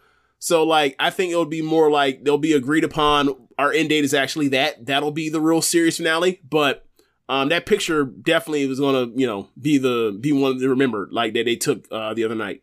I just wonder which way it's going to break down. So who's the Sandman of the group? Like the guy that Sandman only worked when Paul Heyman was booking. Any other time he was presented, no one cared about him. So who is the only person that only works when Rossy's booking her and is probably going to have a prior time anywhere else? So what? Okay, so this is how I'm going to tell you. Like Rossy's booking philosophy, and it's quoted somewhere, it's been noted, and then like he has a quote. His booking philosophy more or less is, what do y'all want to do? Oh, okay. I'll pick my stars. I'll pick the stars, whatever else at the top because of experience, locker room leadership, merchandise sales, or whatever else. And then like the wrestlers, y'all can do what do y'all want to do? And okay, y'all want to do that? More times than not, he agrees to it, and then he just tries to organize it to make it make sense in the booking as far as timing stuff out. That's kind of that's been his label, his kind of like so players coach. His players coach, road to success philosophy or whatever else. And the quote is like, believe in your wrestlers. That's the translated version of believe in your wrestlers. So that's a lot of why people. I believe it's easy to believe if you're someone that knows that you're easy for you to believe that like this is why like his relationship with some of these wrestlers over the years is so strong, like with Kyrie, with Nanai over the years. Nanai, first red belt champion, just recently came back in the last year or so to do like part-time work. Kyrie, of course, you know her. It's just like gave them their break. Let them believe them, let them become stars, right? So yeah, like I just I'm interested to see where this all goes. And I think if this could be sustainable, this is good for the good because like you'll get more people. We have a split up rosters of people being able to kind of break through in a way they wouldn't have because it's so stacked up. We have Micah on top as champion right now, but before then, she seemed like she was doomed to being a bridesmaid. Like, it might be a spot for, Hazuki to break through. You see what her title run looks like for someone like Momo at the top, right? As you mentioned, on being able to leave, that sort of thing, like, or possibly leaving. So, yeah, we'll see. I feel like Suzuki is going to be the long-term Stardom answer. I mean, if I would stay in Stardom, I was her. I would stay. But who knows what her allegiances are to Julia, her relationship, and the pool that is. We'll see. But if I spent that whole year there, and that's what it ended up with like for me, I don't think I want any more of the Rossy Ogawa booking for a while. I think I want to try my luck with another booker. Azumi and Starlight Kid need to stay together, but Starlight Kid not in Stardom. What the fuck would that even be? That shit would make no sense. Are you asking me, should she keep the gimmick? Is she legally have to change her name out of Star? You gotta unmask. You gotta leave. We need to have Starlight Kid 2 over here. Just like Tiger Mask. You need to leave a gimmick behind. Oh my god. We could put one of them 11-year-olds under a Starlight Kid 2 and start training them up. Tekla, I think she's on the first thing smoking out of here. And I think she's going to AEW. What else? I'm looking forward to Megan. What about Payne. someone like Lady C? Like, I think she's gonna probably follow her vets. So like that would mostly be like people like Tam and like Micah, for example. Mm-hmm. Yeah. So I feel like people like your like Ano, like the people that are like freelancers, I feel like are going to find themselves committing to Stardom in ways that maybe they haven't. Sorry, I didn't hear you. Like the people that have worked in Stardom under like freelance like style deals, I think you're gonna start seeing them commit to Stardom now. Like maybe someone even like you, maybe even like Chihiro Hashimoto, Who else? I don't know, like people like that. See, that's the thing though. Like, I kind of feel like Ano was on one of those things where it's like similar to Shuri, similar to Natsupoi, similar to Tam, where it's like they were freelancing and then they like just all of a sudden they only freelanced in one place for a while, and the next thing you know, like after 6 months to a year, it's like, oh, I've signed with Stardom. Like Mina did that too, just like Natsupoi did when they both left Tokyo Joshi Pro, where it's like Unagi did too. So it's like, we'll see. But I sure would like the Ano to Stardom thing is kind of bad, and she's already a white belt champion too. I sure would like Hikaru Shida to make a phone call to her friend, and see if she wants to come kicking for a little bit. Selfishly, did you see Shuri's? Speaking of, because you're talking about Shuri, have you seen Shuri's like tweet about that? A tweet? Yes, I saw the interview. So like, because that tweet, it definitely sounds like she wants to wrestle internationally. And if you want to wrestle internationally, I don't think you're staying in Bushiroad, given the history of what we've seen with them in Stardom in the last 4 years. Let's get it poppin'. Oh, so Zakamaki, because I had the chat down. He said Tam, SOK, Azumi, Julia, and I think Utami have been their big merch movers. From what I remember, it was the biggest ones were the former Stars trio of Tam, Mayu, and Starlight Kid, and then other people that sold merch recently, like at a high level, have been Natsupoi and Mina. And it was Unagi until Unagi left. Yeah, man. Unagi called Rossy a freelancer. I saw that shit. I was screaming. Yeah, he said, so you now in your Gan period too. So Floyd, Unagi is a former wrestler in Cosmic Angels, along with like Tam, and we don't know why she is no longer with Stardom, but there is speculation that she was fired / she hit the bricks on her own, and word is she had heat with the current champion. What the heat was, we are not sure. Or there was some talk of like this. She made some tweet that like made Micah mad, but like, yeah, she was kind of let go. And at the time when she was let go, like the rest of the members of Cosmic Angels were like, yo, she's on a like excursion type of thing, right? Well, that ass ain't came back yet. So it's been over a year, and she's been wrestling all throughout the Joshi scene outside of Stardom. Like she's been like a one-woman army, like right, being everywhere. Like she's a champion in an American Joshi promotion. You know what she's kind of like? She's kind of like Matt Cardona a little bit, like the way she like goes around to each place, but she throws on produce shows too, which actually draw. So she's like a step up from Cardona, like in that case. But yeah, like it's just funny because like, so she said I'm in a Gan period, and Gan is like this noise she makes or whatever else, and like she said it at, like literally hours after that tweet came out, that release came out, just Stardom was firing Rossy's like, I guess you in your Gan period too. I'm like, God damn, that was funny. Now, like, I don't know, what the situation was for her and Rossy. If Unagi comes back, she might look, given what she's done. If I was Rossy, I'd be trying to sign her. I would try to sign her to this situation. Yeah. Because like she's done this whole thing while like doing this whole freelancing in Joshi while like not being a top star, like as far as protection, like she loses all the time.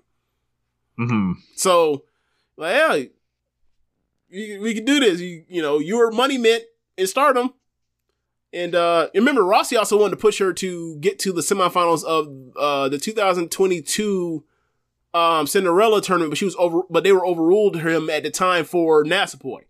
There's also somebody that works on their English quite often that I think we should be talking about. The Mina. Oh yeah, Mina wants to work overseas. Yeah. I mean, she came over here 2 years ago for the night or the New York shows for Joshi for New Japan. Start putting Mariah and Mina back together. People will not know how to act. You said Mariah and Mina? Yeah, they will not know how to act over here. Mm-mm. So yeah, like there's tons of possibilities. Like there's lots of people with it. Like a lot of them want to come over here and wrestle in America, or come over here and wrestle in America for some. Like Starlight Kid and Azumi have still never wrestled over here, right? So Hannon, obviously, because it's younger than those two. So I don't think Suzu has. No, maybe she has. Maybe she did a tour, and I think she did a tour where like did some hardcore shit with like Rina Yamashita. But yeah, like. We'll see. It'll be interesting, and we'll cover it when it happens, because like there will be dominoes on this, and it will be interesting to see like who affiliate or who left with who or who stayed, and trying to figure out why. It'll be interesting. Like try to read the tea leaves on some of this stuff. So, how did Asuka celebrate when she saw the Rossy Ogawa is fired news come through? I guess I don't know. It's gonna be hard for that because, like, she might celebrate, but it's like, did she celebrate too hard around Kyrie and Io? Because who knows? Or did she only celebrate with like Dakota? Apparently, like Dakota and Rossy had heat back in the day too, or something. Hikaru Shida, how did she celebrate? I don't know. Maybe she called Tsukasa and was like.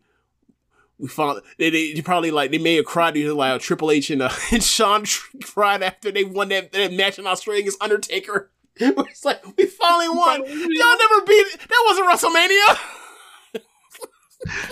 Beat him in a stadium.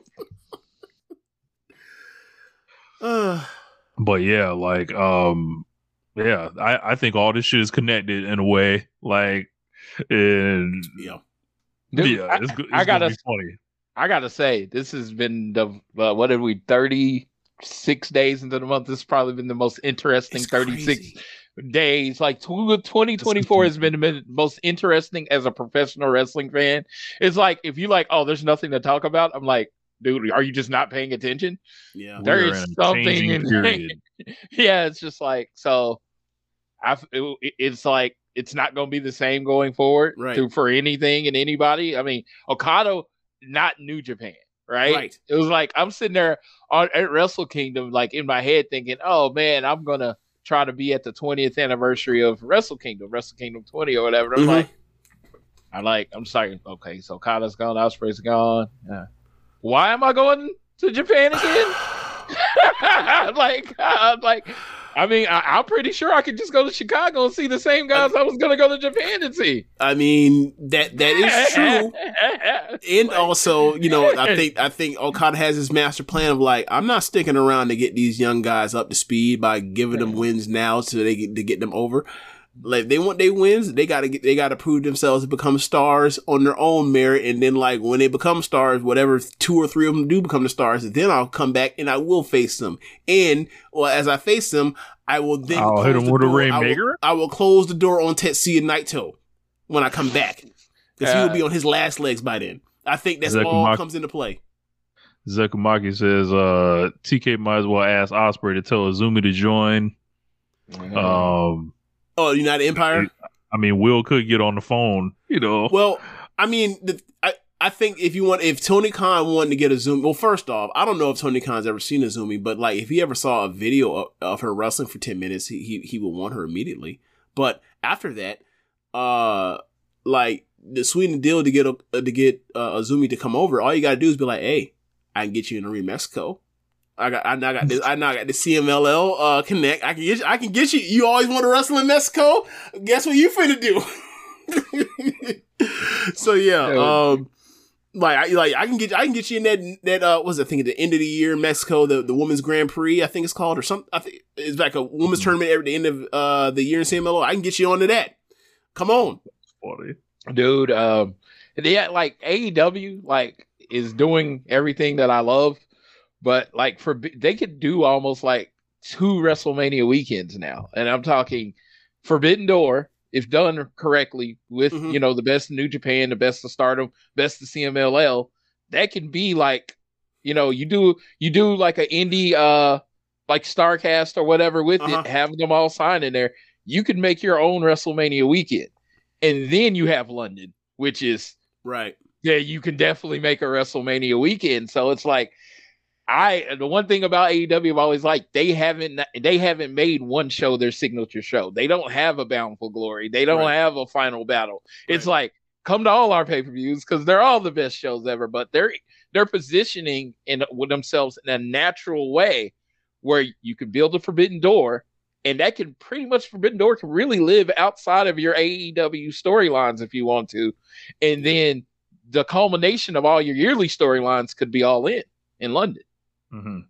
I mean, that's saying if that's even something they're interested in, as far as it, because, trying to make your own WrestleMania generally, fails. But, London, those fans having something yearly they've been craving for something to call their own. So All In could be that. I mean,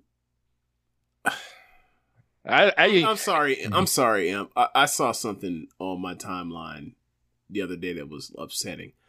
I saw, how they talk about fish and chips are obviously the potato fry, the French fries. Yeah.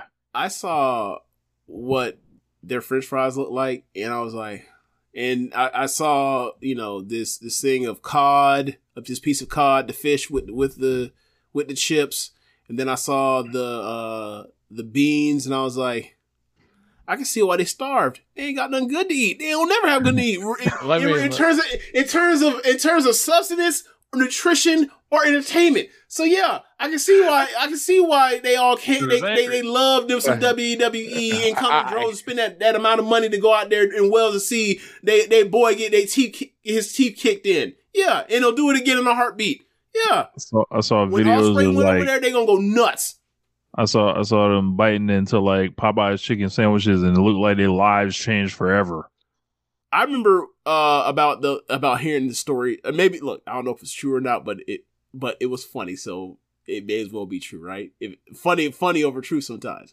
I remember hearing the story about like the Popeyes chicken sandwich when it first came out. Like they built a Popeyes in the London International Airport, and that like some of the customers were complaining that the the classic sandwich, the mild sandwich, was burning their mouth like it was spicy. So, I can't speak to their palates over there, but it is always funny to hear about descendants of people that colonize a lot of the world in order to find spices, can't handle them. Amazing. Yeah, I think that's a great place to end it. I was gonna say I love the fish and chips, and the Indian food was amazing when I was there. So okay, there's a lot of Indian people there, so it's like every corner you go on to, apparently it's like the best Indian food you ever had. Because I couldn't even tell you the place's name. We just saw it when we were walking to a train, and we was like, "Oh, let's try this," and oh my god, it was amazing. But yeah, it was a great time. Y'all should all definitely come to London. We should make that trip one year. Might have to do it this year. We'll see. Yeah, I was gonna say I booked the flight. I booked my London flight 2 weeks ago already. No, dude, I already had my hotel. My hotel is paid for in London, so no, I was going back. Something's definitely gonna adjust in my life before I'm not at all in again. Did you already get your tickets? No. Okay. Last year I rushed and bought my tickets. And I enjoyed it. I mean, my seat was all right, but the section I wanted to sit in was like wide open like 2 weeks before the show. So I'm like, I'm just gonna wait.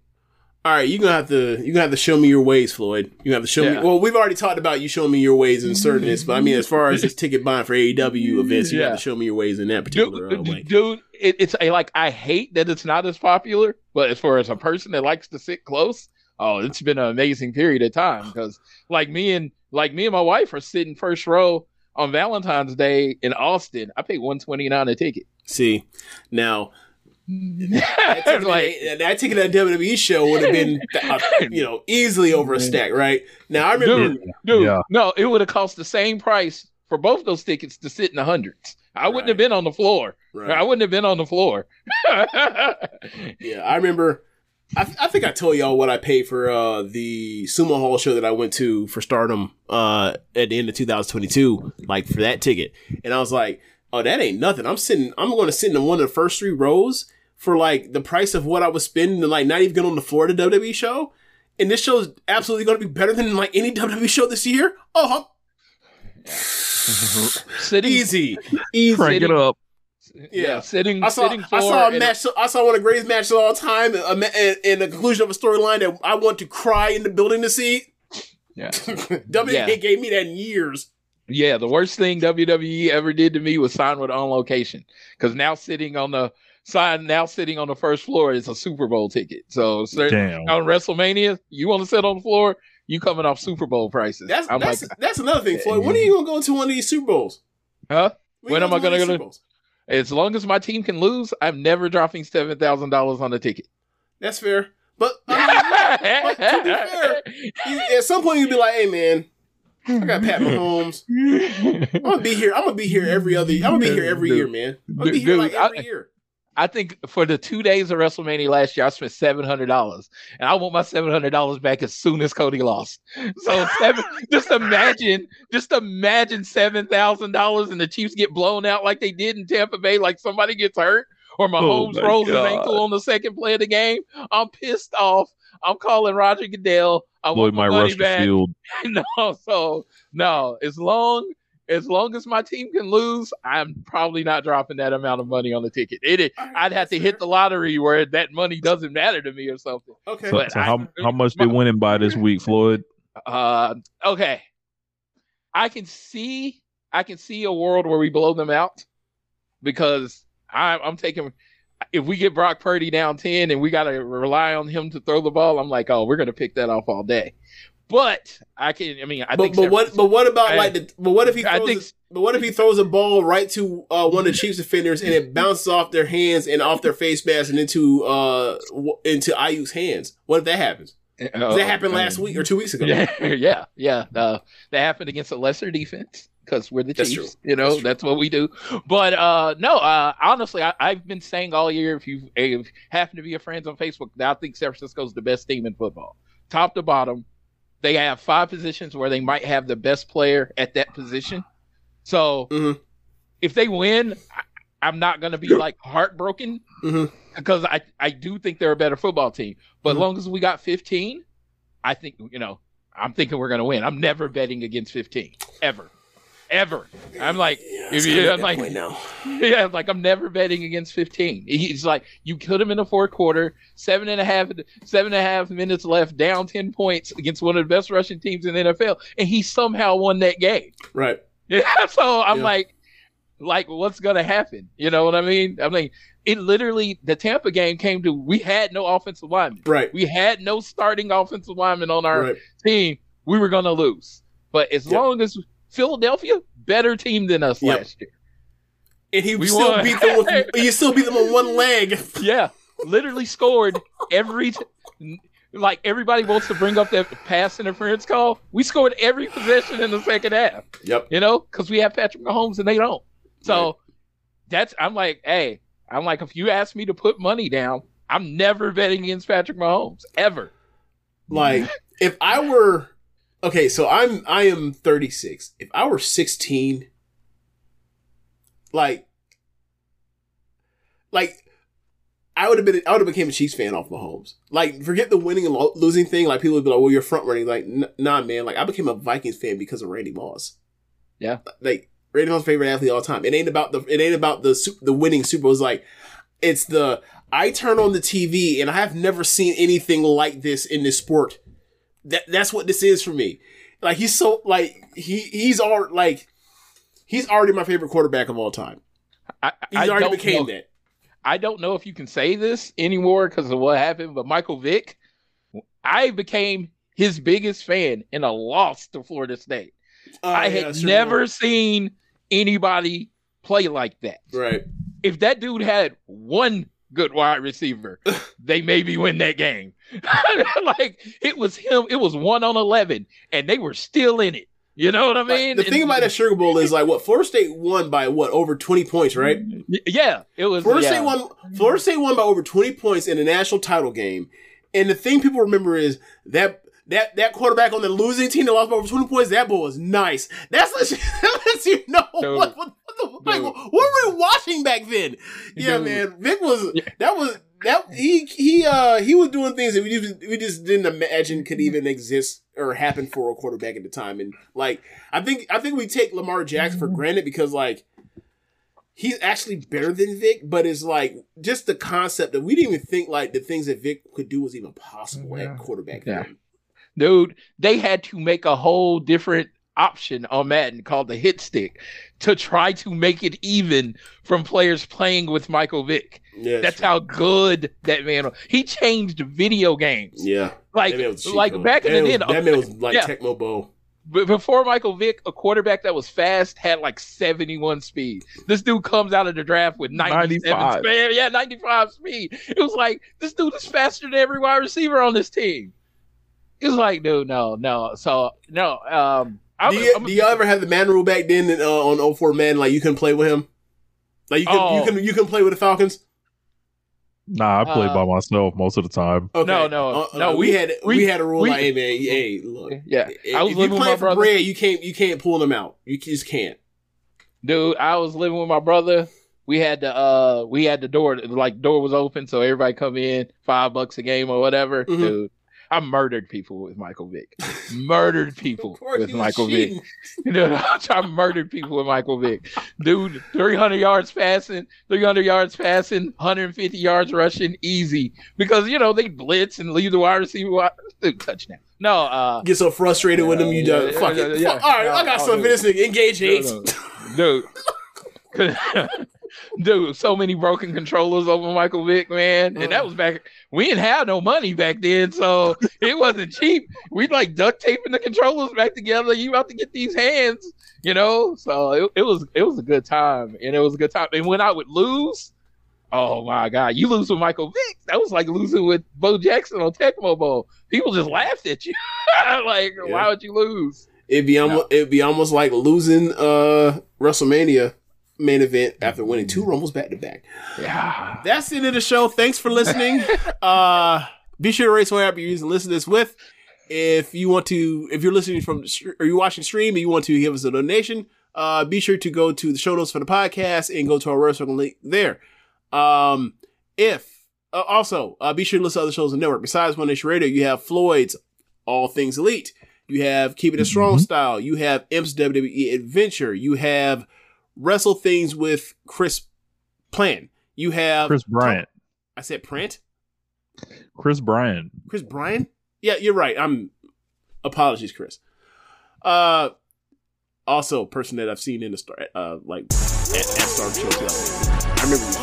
Anyway, Total Talk, and also the Trish and Sarah Wrestling Podcast. Thanks for listening, y'all. Later. Peace.